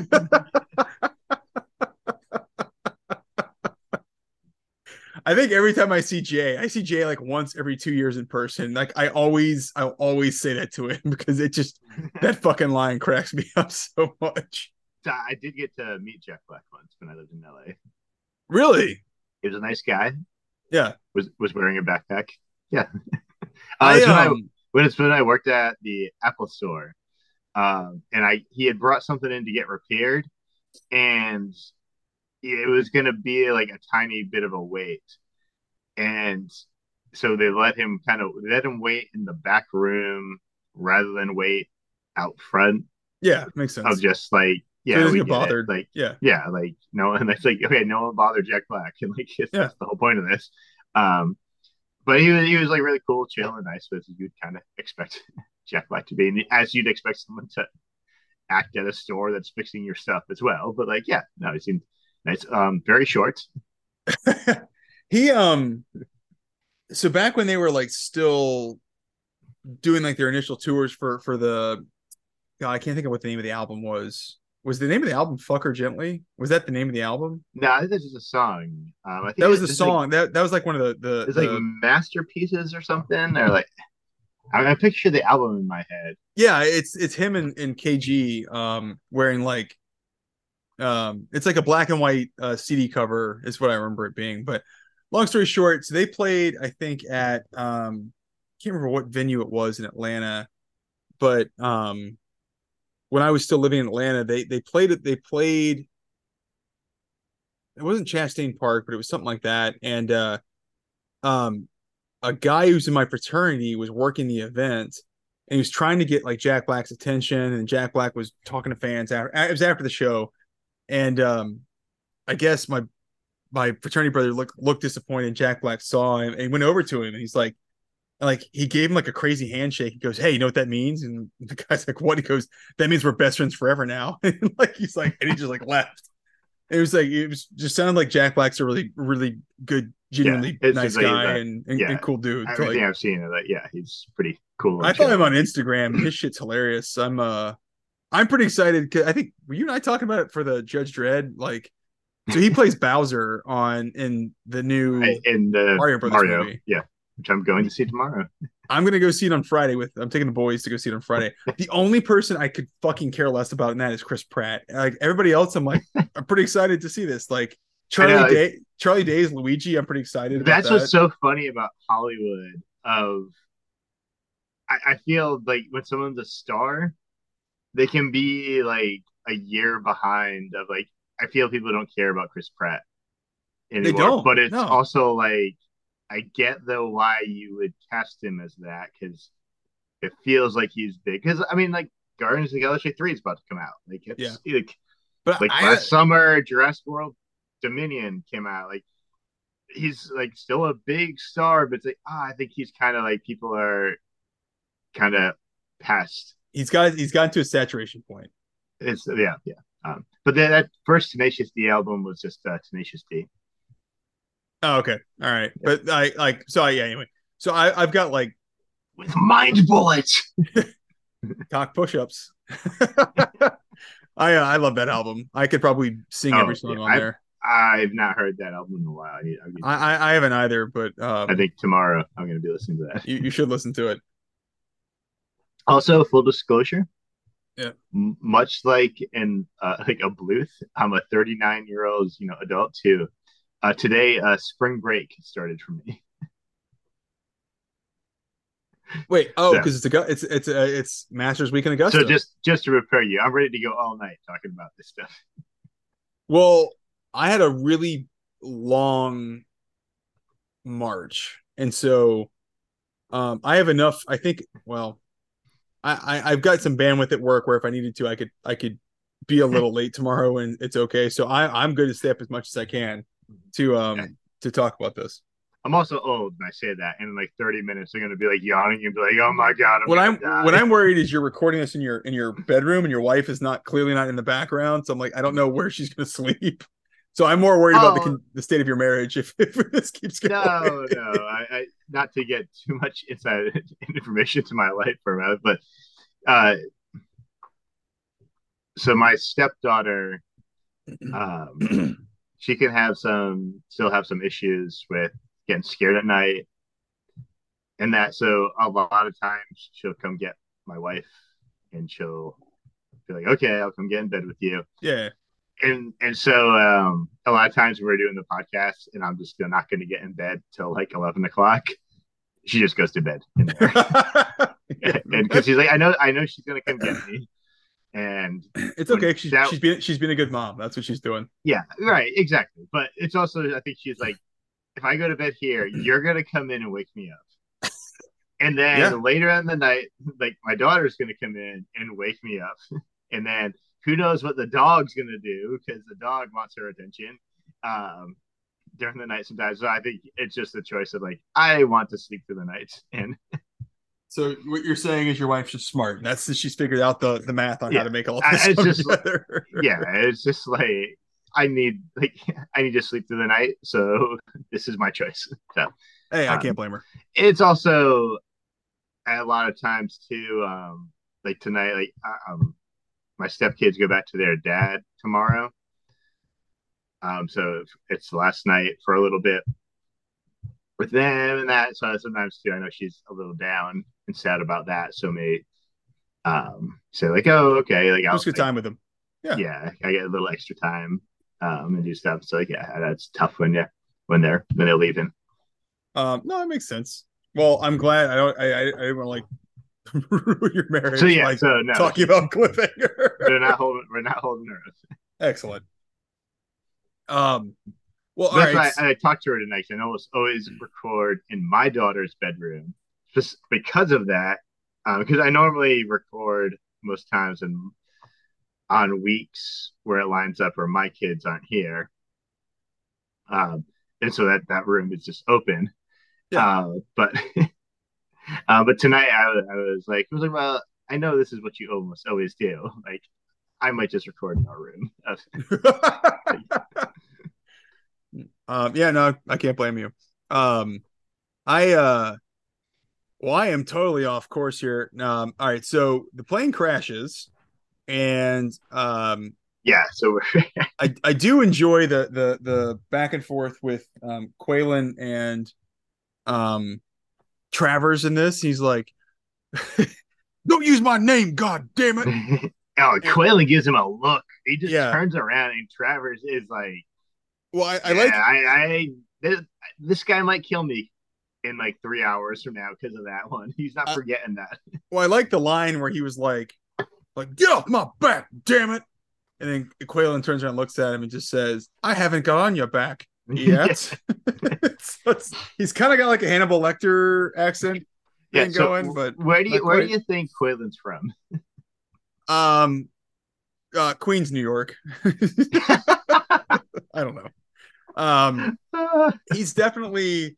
It's definitely like a badly affected. I'm trying to open a beer with my wedding band, and that's not going well. Oh yeah, don't Yeah. But take the time to get a real opener. I think Quaylen's probably from. I think he's supposed to be British. Like he's supposed to be some sort of But he's a little bit got that um like Cary Grant European, but like that indeterminate. Connecticut upscale like 20s 30s like I went to elocution school kind of talking. But some of that just feels like that's just how kind of how Lithgow is. Like he feels like he's just a sort of regal kind of Shakespearean American actor. And I think I don't know. I don't think you need the accent for him to be as effective in this. I like it, but it is a little bit Yeah. of a weird choice for the movie. Part of me likes to think it's a choice that like Quaylen himself is making. You mean like Um, Quaylen's affecting an accent for the yeah, entire the entire like plot? he's just like that unhinged of like, oh, I want to sound like an evil genius, so this is how I'm gonna talk. Well, that's the one thing I wish they did a better job. Is Quaylen's not a bad villain in this? I wish they gave you more No, it's backstory as great. to like why he's such a They bad get, guy. I mean, they give you all of that little bit with the treasury of he can do everything. He's a super villain kind of thing, and then you get him here, and it's like, yeah, so he's good. He's really undefined, which Yeah, in some ways is good because it adds a threat of menace, but in some ways is bad because it's yeah, it's you kind of don't have you need more. You need more backstory on Quaylen. What's going you're on with not this guy? really engaged with him at all, and you're really relying on it being John Lithgow, like an actor that you know, to kind of Well, have any identification. Lithgow. I think if you had a worse actor as the lead villain, So I say do think you this had is a worse movie. what's his name from like Passenger 57. Bad. This sucks. This It'd movie be bad. sucks. Yeah, Yeah, it wouldn't hold up. So like, yeah, it's it's important. not that guy's fault, but I think Lithgow makes a lot out of not a lot on the page, Which and I feel this guy is a guy I hear a lot of times and things. We're talking about like Christopher Walken was going to do it and then backed out at the last minute and they got Lithgow. I feel Lithgow's got a lot of those moments in his career where it's just like, well, let's just yeah, we'll get John Lithgow then. Like we know he can do it.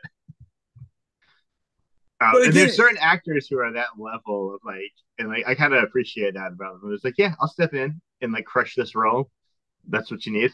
Yeah, I think we're the movie's lucky it has Lithgow in it because I think yeah, it that doesn't work at all if you don't it, have. Yeah, we'll talk about it later, but like the rankings on how we thought things were or how the movies were, I think when I look back at um the movies I actually ranked lower in the overall scale, I do feel like the movies that had a less defined or maybe less well played villain really don't hold up well for me. And I think it's good that we have Lithgow. Lithgow is kind of a little hammy in this, but it works. And you know for Walken, I think Walken could have done it, but I do think if you had somebody less than maybe that caliber of an actor, um, you're yeah, you need the that. movie's going to pay for it, unfortunately. Yeah.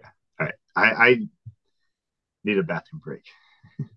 Well, then we shall pause it Okay. right It's now. just We are back in Cliffhanger. So I forgot what we were talking about. no Before you idea. had to take a Take a break. break. So However, I think that's perfect. So I think we should probably get on with the movie.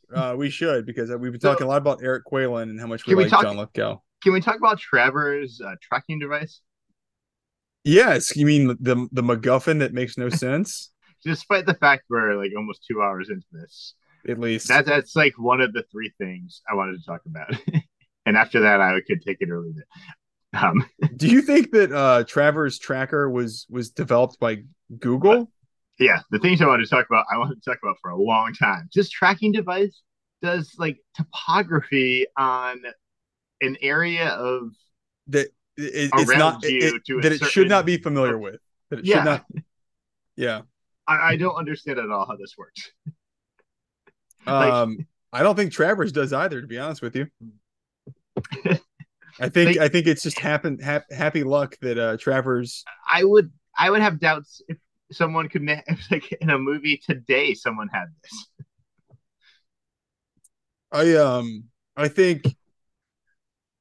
I think you and I were doing the math. It's like 20 years ahead of when technically uh Google Earth would have actually even had this level of data. You're telling me Yeah, that it's all pre-programmed into a portable system that Travers has, and that he happens to thankfully carry with him when he commits this robbery.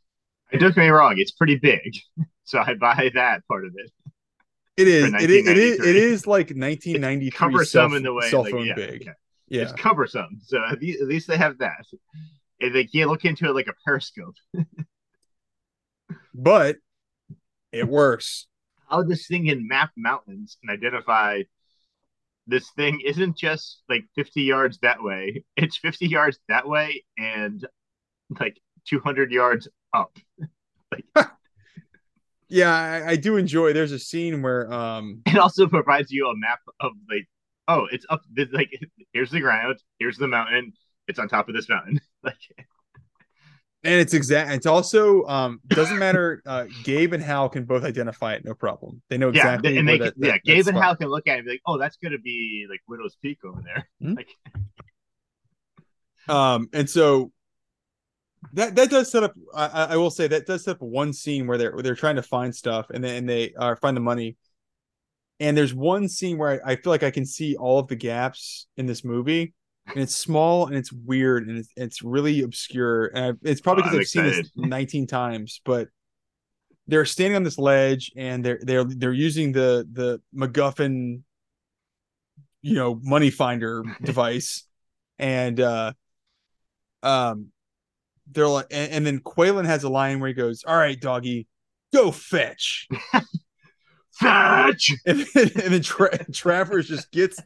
I would love to be on the set to watch this actor who's a B actor get in Stallone's face and just go fetch, and he just Get he's real alpha probably on him. he's probably spitting on Stallone when he screams it, and I'm like, this guy probably went back to a porta potty to hang out for the rest of the day. Stallone went back to like a $3 million trailer to hang out for the rest of the day. Yeah.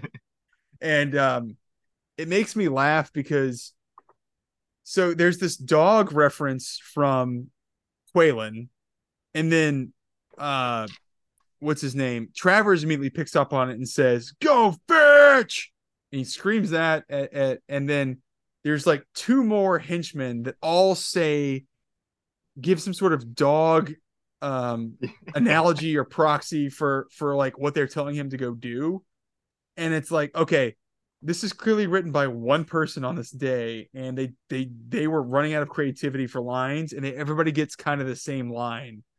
And you can feel that the movie and all the actors or all the characters are written in one writer's mindset. And like that whole scene was written in a day, and that Well, guy was because tapped out when he especially wrote because that it. scene is all right on a cliff ledge. They're trying to send Gabe up this cliff to go fetch. It's like a really tight closing area. It's like such limited time and space, and like they're trying to do close ups, and it feels like it almost feels like they're doing takes they're not planning on using. They're just, and then they ended Yeah. up using them. Like it was just like, oh, we need like a close up of like each guy. It's just like to do everyone just do the same line. We need like in case we need like a reaction shot, but we want you to say something too. And they all so they said them all this be like, all right, I'll just say go fetch, and like they all did it at varying degrees of levels. It was like, all right, Travers, you be at 1,000,000. All right. All right. Hey Rex. All right. We're gonna work out a deal for you. All right. We're gonna pay you $1 for every level of escalation you can bring to this role when you Yeah. film it. Great. I'm gonna bring it to 1 million in every fucking Yeah. day. And he But does. I do buy it for his character though. If we realize he's panicking and is in over his head, so he definitely does at the end. No, And just like fail, he like does. He does just kind kind of of go fail and crazy. like so it feels like as much once like the plan goes off the rails, he's like really scared, like oh shit, I really fucked up, and it's like really intense on getting the plan back on the rails. It's like I buy it for his character. I think it works. Like this guy would be this freaked out about the situation. It does, but But and then it's just super fun. This guy yeah, goes huge. it's like they do tell him just go to 1 million, like you said, Yeah, on every take, no matter what's going on in the movie. which is gonna be fun for an actor. Kinda, because it's like, I mean, you got to Just like think like just like keep dialing it up, baby. Just it's like, go. hey, what does this mean? Well, it means you get to yell at one of the biggest actors in the world Yeah, and get in his face and basically call him a piece of shit without any consequences. it's like Like, okay, whatever anybody else does in the scene, you need to go bigger. yes. And guess what? He does. Yeah, and I was like, that seems like a dream to have to do. Like, Yeah, I wouldn't mind getting in Stallone's face and just saying crazy shit. yeah, Um, but it is fun when he goes crazy towards the end where he actually loses it and he gets on the radio and I guess it's like the FBI is closing in on him or the Treasury yeah, Department's closing in and he's like, "It's me. It's me. It's Agent Travers and I'm talking to Eric Quaylen, the yeah. And they do a little terrorist." bit of like he may be trying to sell like an insanity play. Yeah. Well, it worked for But me. like, yeah, yeah. Which, yeah, it's like I get like these agents like, haven't seen the rest of the movie, but we have, and like, yeah, yeah. Like, I don't He's know in the planning of this if you were insane, but you certainly have gone that way now. buddy, you're selling it. Good job. So, I like that. what what are the odds in real life that Gabe gets frostbite and dies during Oh, this movie? Where 975%, they maybe. take his jacket as a motivator to try to make him go faster. No, he's dead. He is absolutely dead. And then he spends what looks like hours in this blizzard in short sleeves. No, he's a goner. 100% he's a goner. I mean it's good because it's a way for them to show off Stallone's physique. Hey, And, we can and, always do that. yeah, which hey, that's always a moneymaker, I mean, guys. if you're gonna have Stallone in it, you might as well like. I mean, if you're not gonna show up the physique, you might as well cast me, like, because No, I'm not sure. I'm not sure that's I'm true. just as good an actor, I'm not sure that's especially in on. '93. That's well, all right, maybe 93. 10-year old, 10-year But old me carrying this movie. I think it does build some tension and does build some stakes for when they cut him loose that they seem to resolve themselves that after the avalanche that they caused trying to shoot him down or shoot at him that okay it's plausible he's probably dead and they can move on and they're not worried about it but he has this burning platform of having to get himself to a place where he can get shelter. I mean, so it works for me, and it's again one of those things where I'm fine to suspend, suspension of disbelief. And it helps because he burns up a bunch of the money for a fire, Yeah. and so it helps with that too. Of like, yeah, that's the more important, and that kind of helps. Like, I don't know, set him apart. Like, oh, like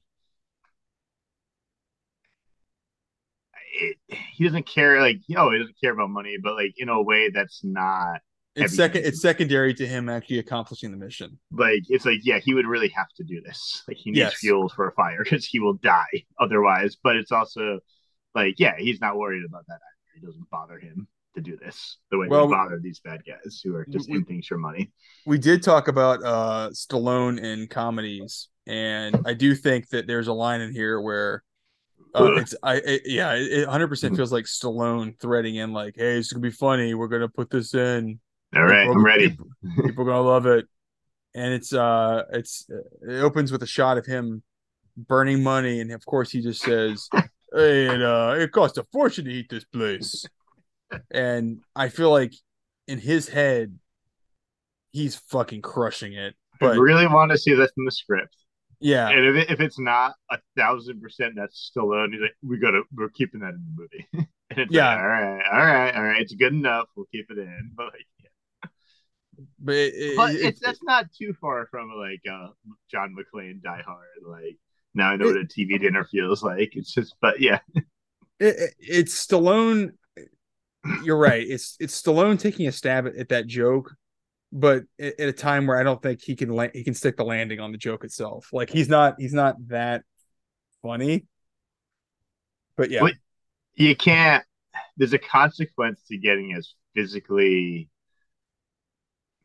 the physicality he has in his body. yes, And the consequence is you can't land humor very well. That like you just don't. It just doesn't work. You're not. It just I don't know. It's just how humor is for whatever reason. Um, and so it's just like like, okay. But you see Bruce Willis delivering that line and it working.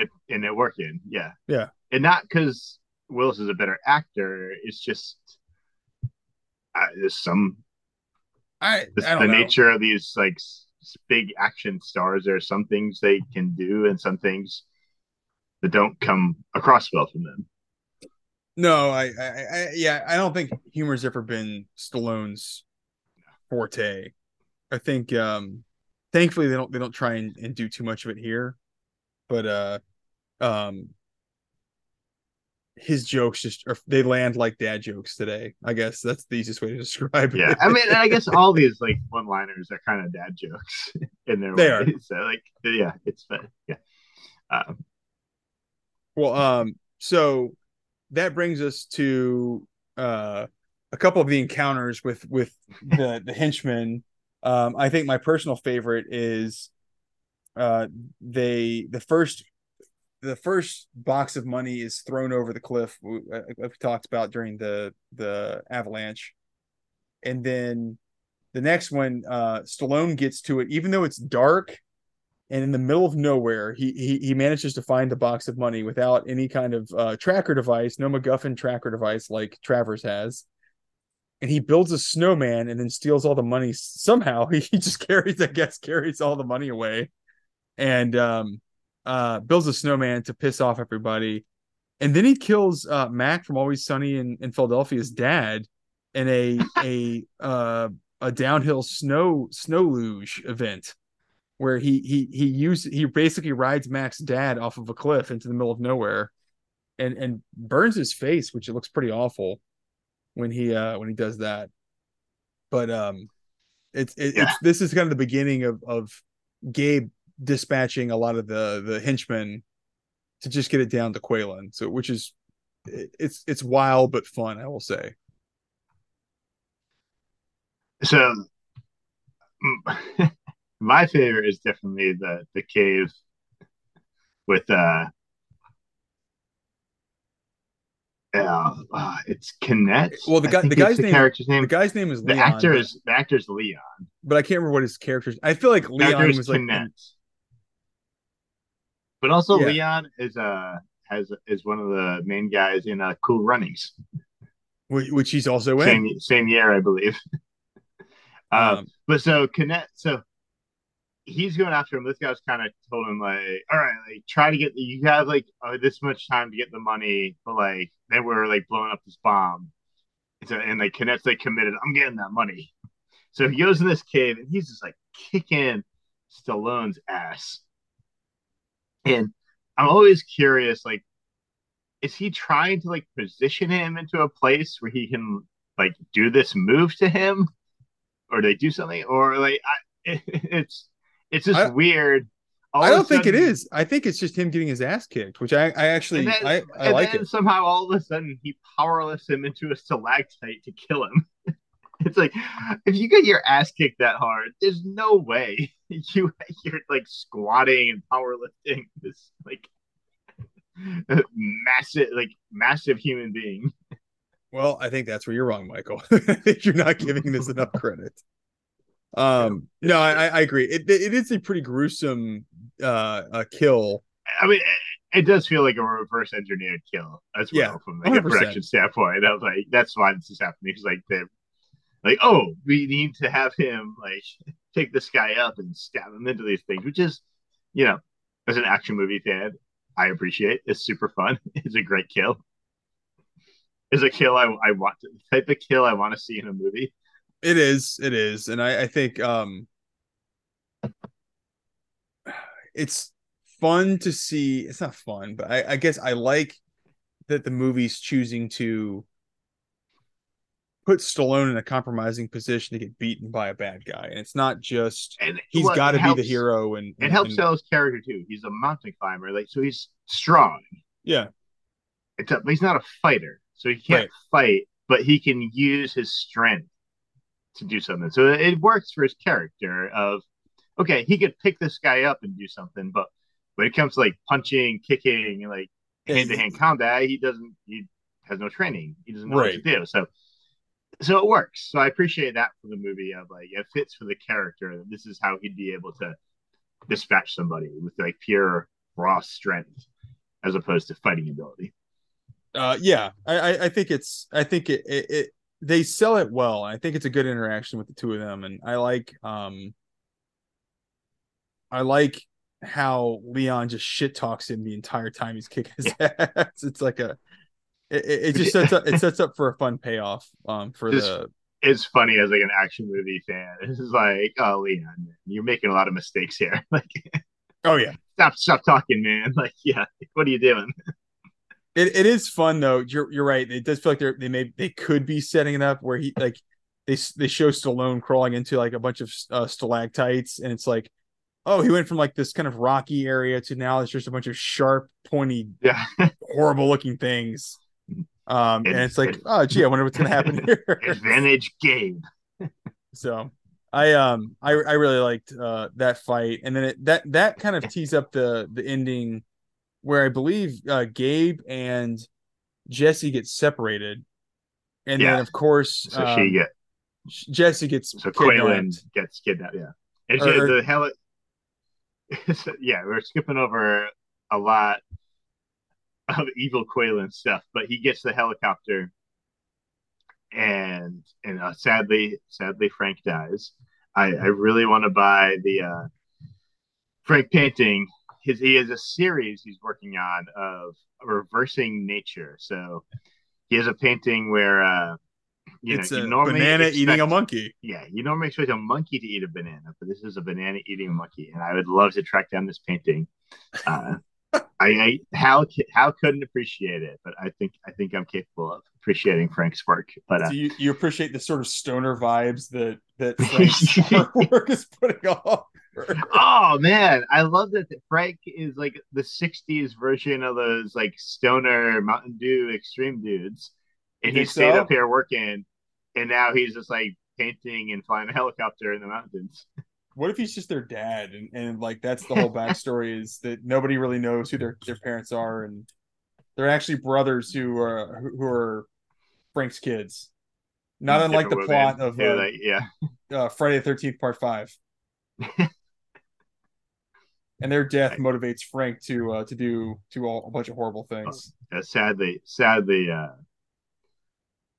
Hal tries. He wants to warn Frank not to land that helicopter, but they have a gun to Hal's head, It is kind of sad and because then Frank comes down, yeah, you and they watch Frank just get gunned down pretty horribly by yeah, it's a Quaylen. pretty brutal death, and it feels like Frank has been there from the beginning to die Yeah, 100%. because they know. All right, they know like Sarah's going to die at the very beginning, but then um, everyone else, Janine, Gabe, Hal, are all going to survive. So we need one more per character to die, like during the rest of the movie. And it's like, oh man, I'm sorry, Frank. That's why I love Frank. He was just a doomed character to begin with. So, Oh yeah, no, he's a layup for just being murdered for plot. yeah, yeah, um, yeah, no, 100% agree. yeah. Um, I liked I like the final fight too between this the death of Frank tees up Frank passing a knife that he has Yeah, hidden on yeah. him to Hal, and then Hal there's a soccer themed South African Delmar, Lamar, what's his name, is it Lamar Delmar.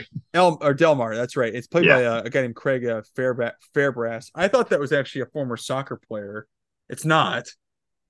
Oh, so all that soccer stuff is just like it's oddly just it's just like a put in. weird character choice where so this character is very focused on soccer and somehow stitching that soccer into his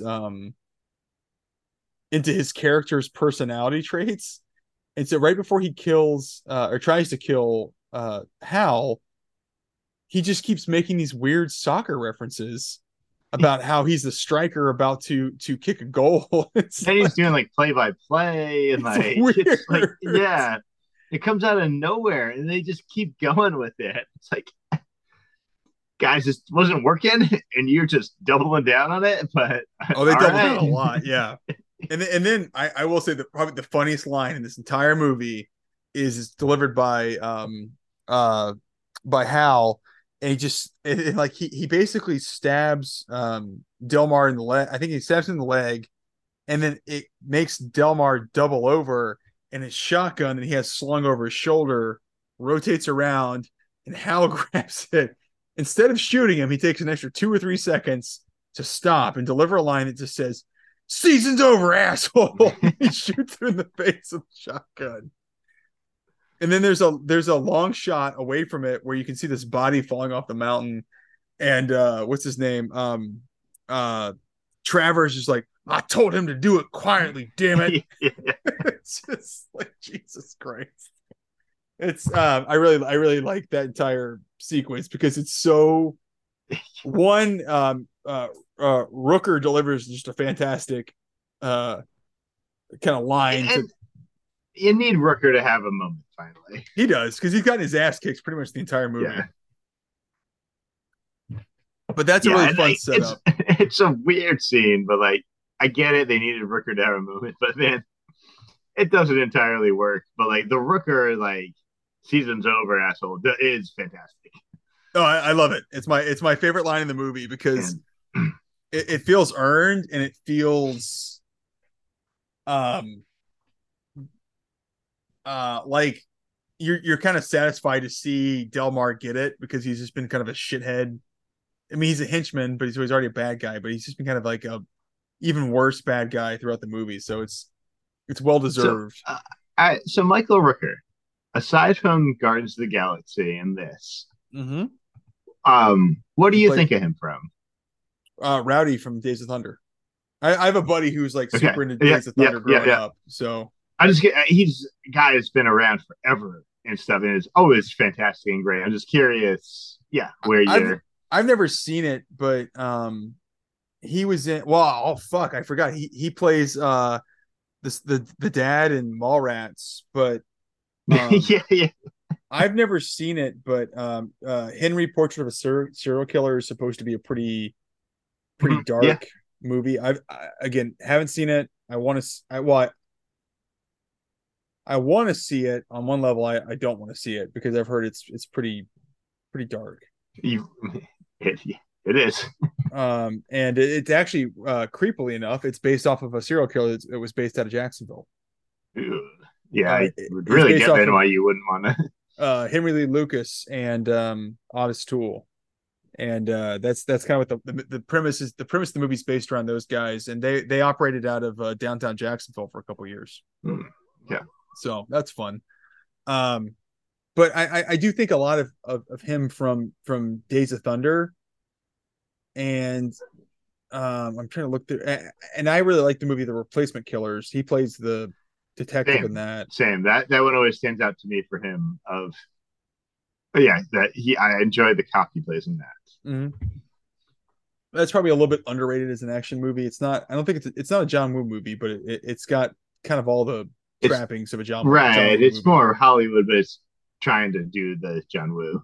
Yeah, I think there's Antoine Fuqua directing that, but yeah, that's right. yeah, it's That's that right. kind of. Uh, but yeah, no, he's very good in that. Yeah, I do enjoy him a lot. But I forget he's been in a lot. I forgot he was in Oh, a JFK. ton. He Like plays yeah, the like assistant. Tombstone and like Yeah, yeah, he plays the assistant to Kevin Costner in JFK. He's in Tombstone. Um, so I'm I trying. was so happy when he came up in Guardians of the Galaxy in that big. I was like, oh, like good, Michael Rooker. Like, yeah, like He's good. He's a fun so. actor. I He guess brings some there are some actors I hate to see pop up in like Marvel movies because it's like, oh fuck, this person's now just stuck doing Marvel movies for a while.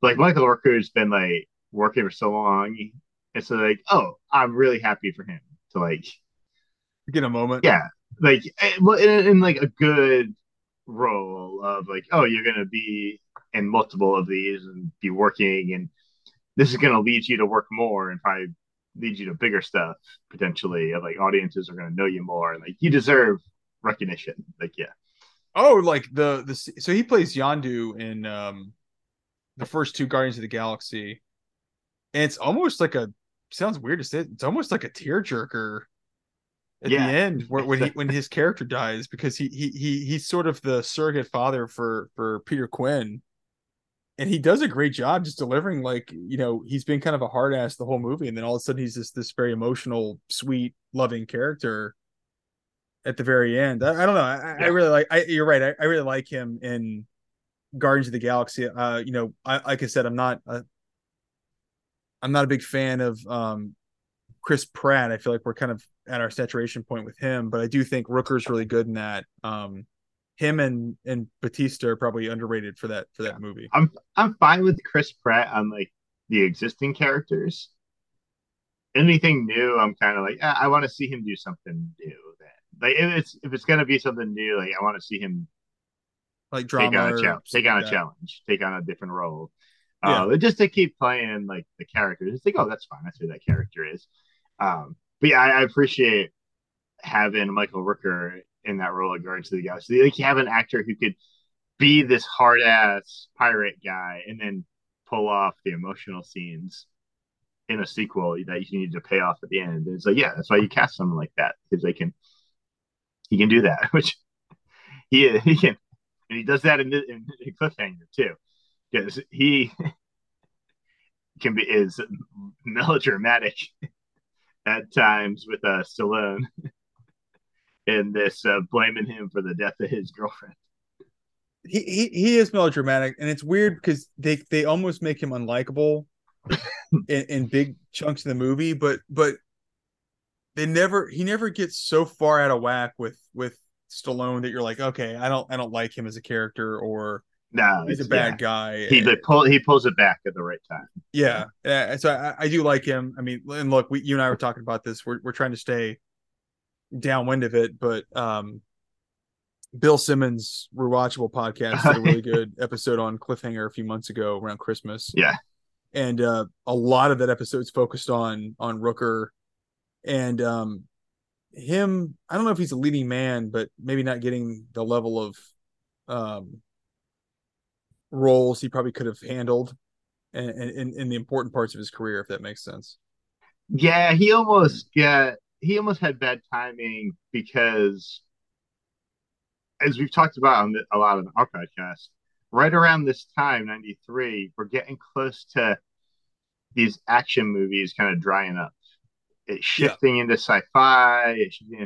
And Rooker would have been incredible if this could have been made in like '87, and then he gets 6 years of the action movies of that time. Like he would have been the supporting, like the second lead, and a ton of and like could crush that role. And as it started drying up right around this time, and so he those kind of weren't the roles coming. And so like yeah, because he's a good actor, he worked. They talk about the Replacement Killers. It's like 5 years after this. And he's just he's a cop, and like it's not quite where action movies had been. Like he could have been like the Gary Busey kind of roles in like Predator 2 yeah. type thing. Like he could have done of uh but yeah, so I really enjoy him and appreciate it. I agree, and I think to your point with this, you need a good number two to play sort of behind Stallone. I think Rooker delivers on that, and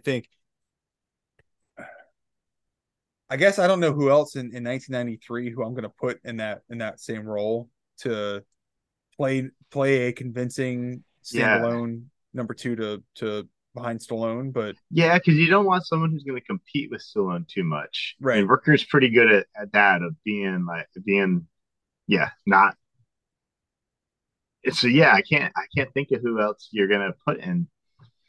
I mean, like maybe the closest I could think of is like a John C. McGinley, Yeah, I get you this. I don't think he's quite as but good as I Rooker. don't know if he's got like He enough could range at this time. right, but he's right around there. But yeah, I like that. I like that though.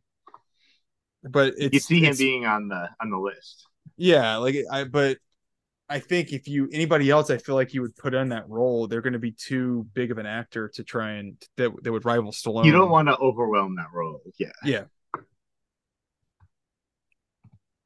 So cool. All right. So Michael Rooker's the best part of the movie. And Even if so we, he's 100% wrong in blaming Gabe. well, look, the heart wants what it wants, and he wanted Sarah, and it didn't But work. I'm willing to cut him some slack. He's going through some grief as well, and he's coming to terms with things. And this is a cathartic experience for him too, of learning like, oh, I don't really blame Gabe. I do still like love this guy, Yeah, that's fair. and being like, I'll be able to forgive him after this. I think they're friends again after Do this. you think they're like in a fantasy football league together after I think they did it 1 year, but they both just wanted to take Broncos players, and then they didn't do another league after. that's probably true. I'm trying to think. So that was the year the Cowboys beat the Bills. I mean, do you think that maybe who do you think is the Bills fan of the two of those between Gabe and Hal? I mean, yeah, it's gonna be Hal. He really liked Jim You Kelly, what he know, was bringing to the table, but yeah, just yeah, couldn't and get it there. just didn't. It just never worked out for him. Like Hal's still single, and like he just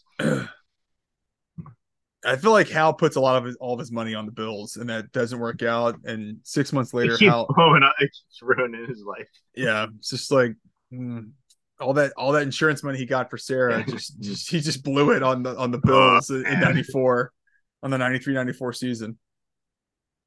So um yeah, so I think this does bring us to the end of it, where there's one of the things that it's a unintentionally funny scene to me, but it's the so Quaylen has killed Crystal as a way to one up Travers, and being the only pilot left. So Travers, by virtue of through process of elimination, Travers cannot kill Quaylen, because Quaylen will be the only guy to be able to fly them out using the Rangers helicopter. And it's funny to me because uh Quaylen is holding a pistol on Janine Turner from like 100 feet in the air, and he's threatening Gabe, saying, "I'll shoot her through a window, one-handed, with a high yeah, caliber pistol." yeah. And I think you're okay. Killer, and it's like, I think the odds in your favor. You're gonna be able to get out of this, but um, it does have a fun setup where I think Gabe uh effectively gets Jesse out of there. I can't remember, how does he disable the helicopter, because the helicopter Oh, gets he hooked onto the throws the ladder. bag of money into it. He throws a bag of money into it, and it's the last bag of money. So all of the money now Yeah, is gone. And Stallone, I think, how does he do it? Because he hooks the ladder onto the skid, I think, of the helicopter, and it yeah. pulls the helicopter over the edge of the cliff. And so then there's a fight on the roof, or I'm sorry, the underside of the helicopter, between Quaylen and Gabe. And then it ends with Gabe getting Quaylen back into the middle of the helicopter. And it's my favorite because it is such a bad shot. Yeah. And it's these terrible reaction shots um by on for Quaylen, of like the ground is approaching, and they're just It, doing these zoom in yeah. facial It was talking about expressions. how good the beginning is. The Yeah, ending, they're doing the laughable like special effects shots, yeah. just close up reaction shots. It's like, oh, this isn't connecting at all. It felt like they're like, guys, we got 4 hours to finish with Lithgow. Go get a bunch of takes, and then let's just call it a day. And like Honestly, you feels like just we spent a shitload of money on this already. yeah, Like, we spent yeah, $150,000, and all we got is one semi-coherent zoom in reaction shot with Quaylen. It's like, oh, okay. well, it's Stallone stepped up in multiple times. He talked about for like the stunt, he gave some money. Are there some other reshoots he gave some of his own money to like fund? Like, I think he really was committed to this being a hit, but it was also like, guys, I can't fix everything. Like, No, I wonder if he was getting points on the deal, like on the box office or something like that, Hmm, probably. because Well, it this is Carol Co. And isn't this around the time they they were went bankrupt, right? right? So he might have been able to be like, all right, if I give $100,000, like I get more of the profits, or like, yeah. Yeah. Well, and so Coralco was the guys. It's Mario Kassar and Andrew Vajna that they did a bunch of the Rambo movies with Stallone. So these guys had made a lot of money with working with him. Um, Now that I'm kind of looking through it, because I think they went bankrupt in December of '95, so 2 years after this, and I think they made a fuckload of money off of him on Rambo 2 and 3.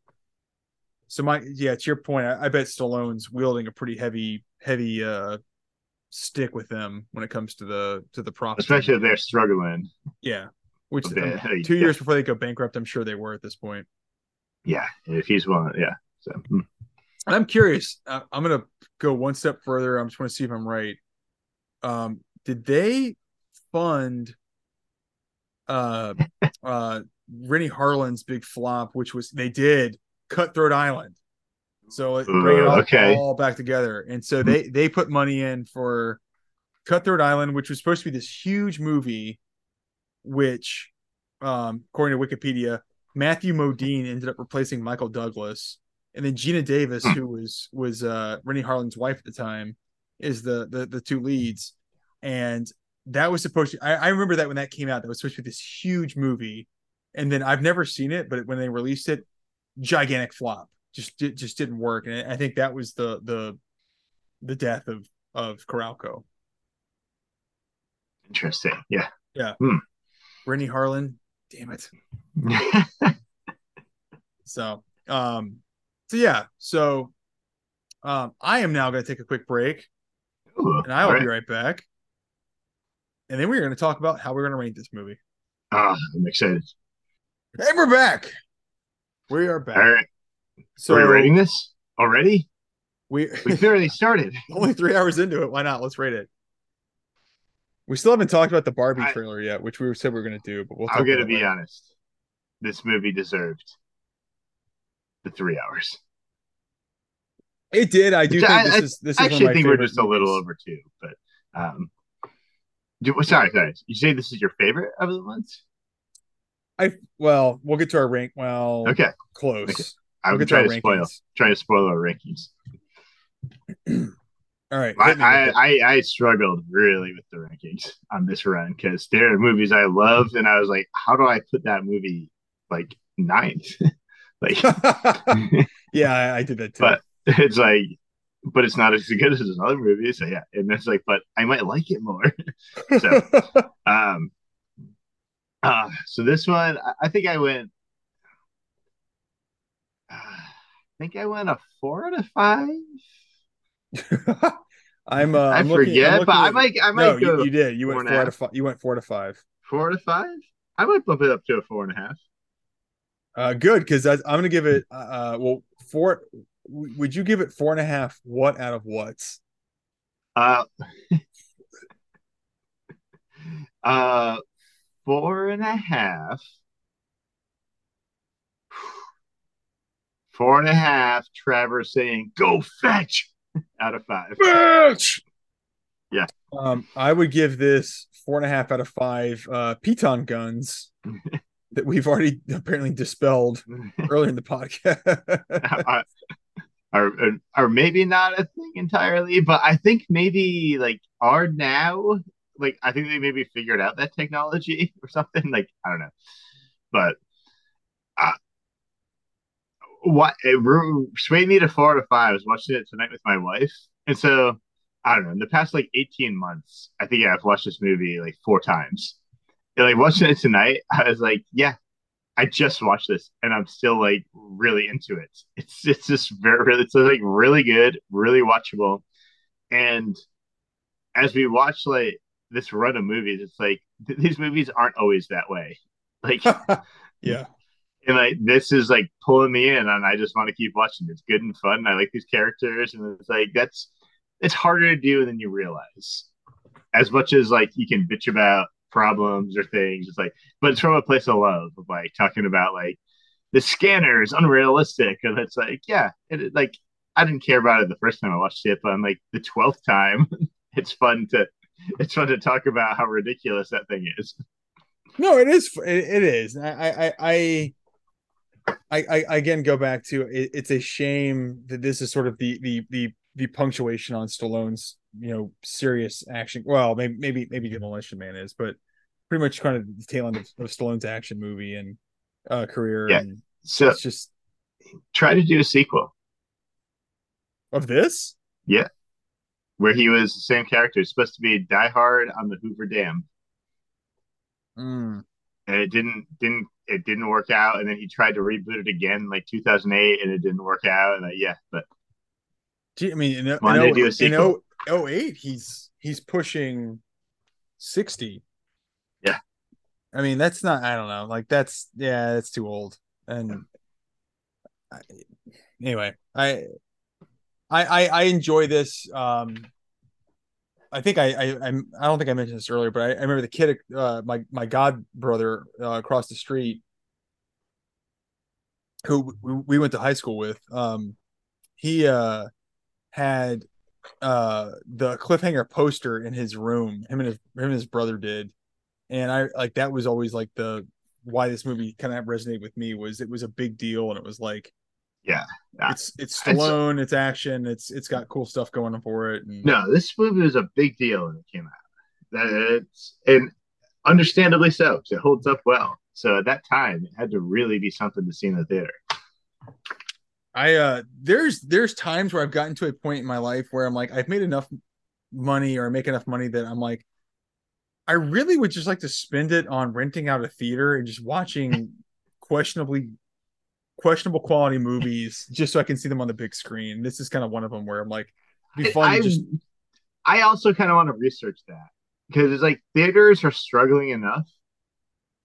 If I wanted to like get Cliffhanger at a theater, like I think you can do it. I think it's like a reasonable what would thing to it pull cost? And off. like, yeah. I need to research what that undertaking would be. I Like, think it's like less than $300 or $400. Like it's not like a like, crazy amount of money.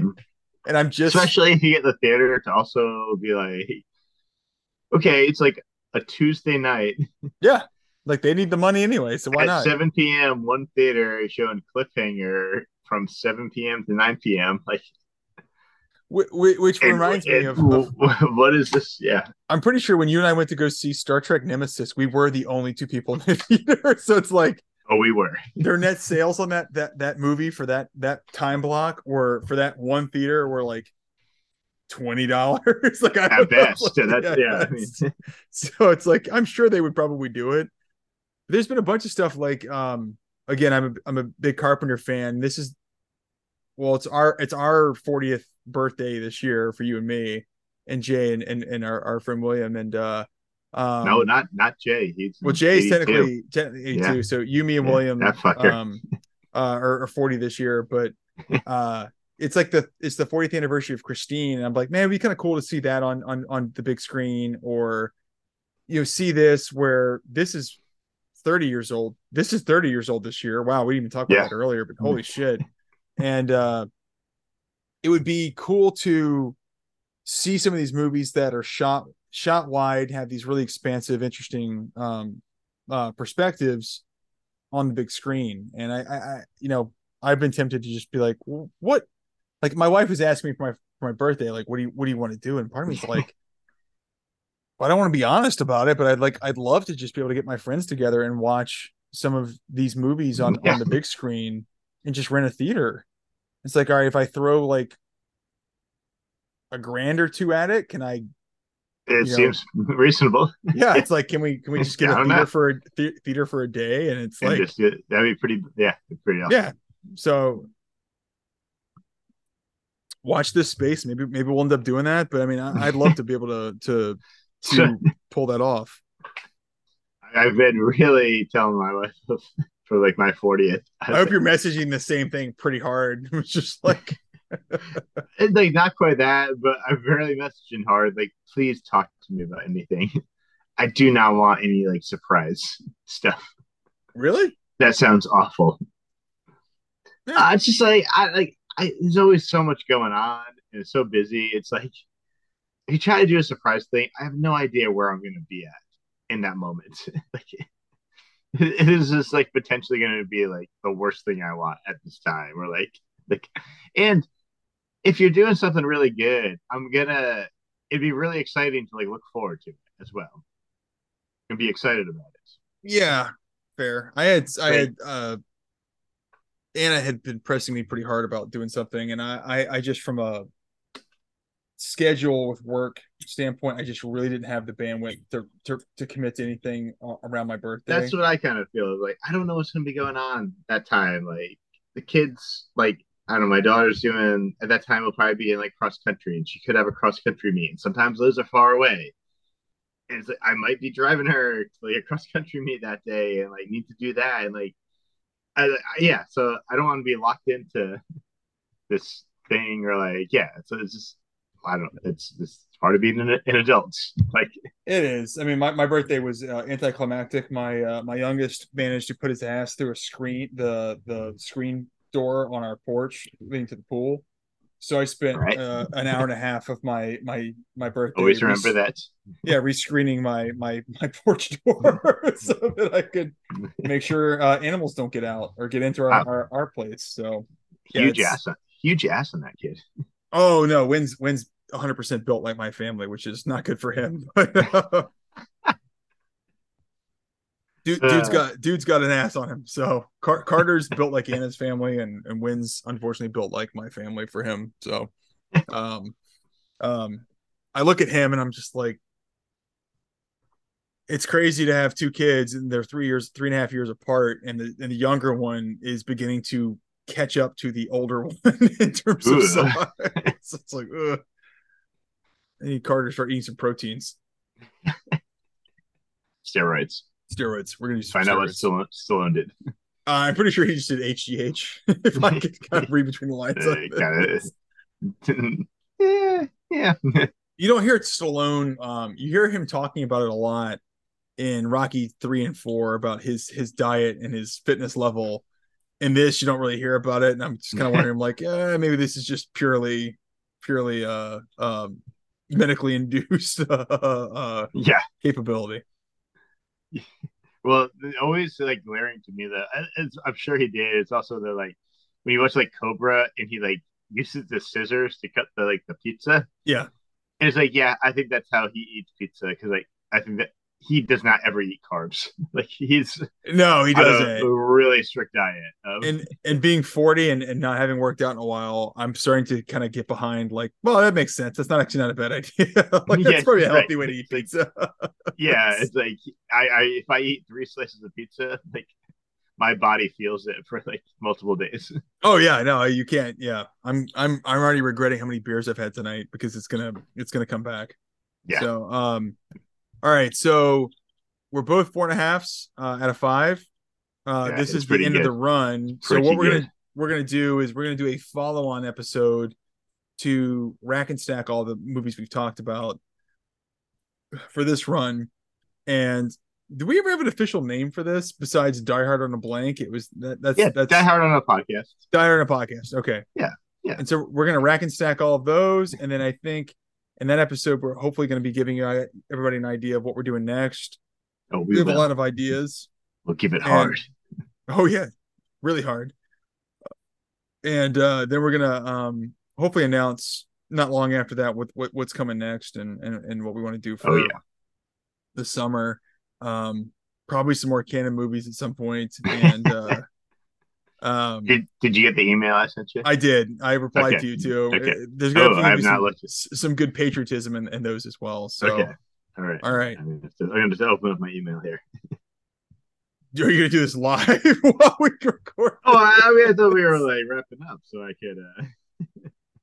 Wait, then we read your email to me. Oh It'll be fuck. riveting.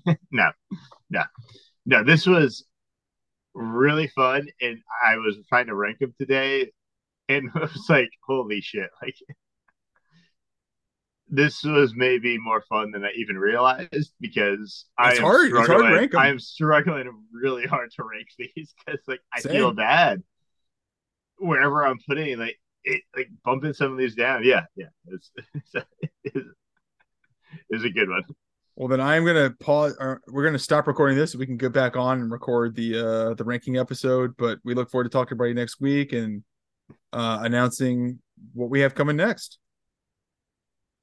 Goodbye, Chicago.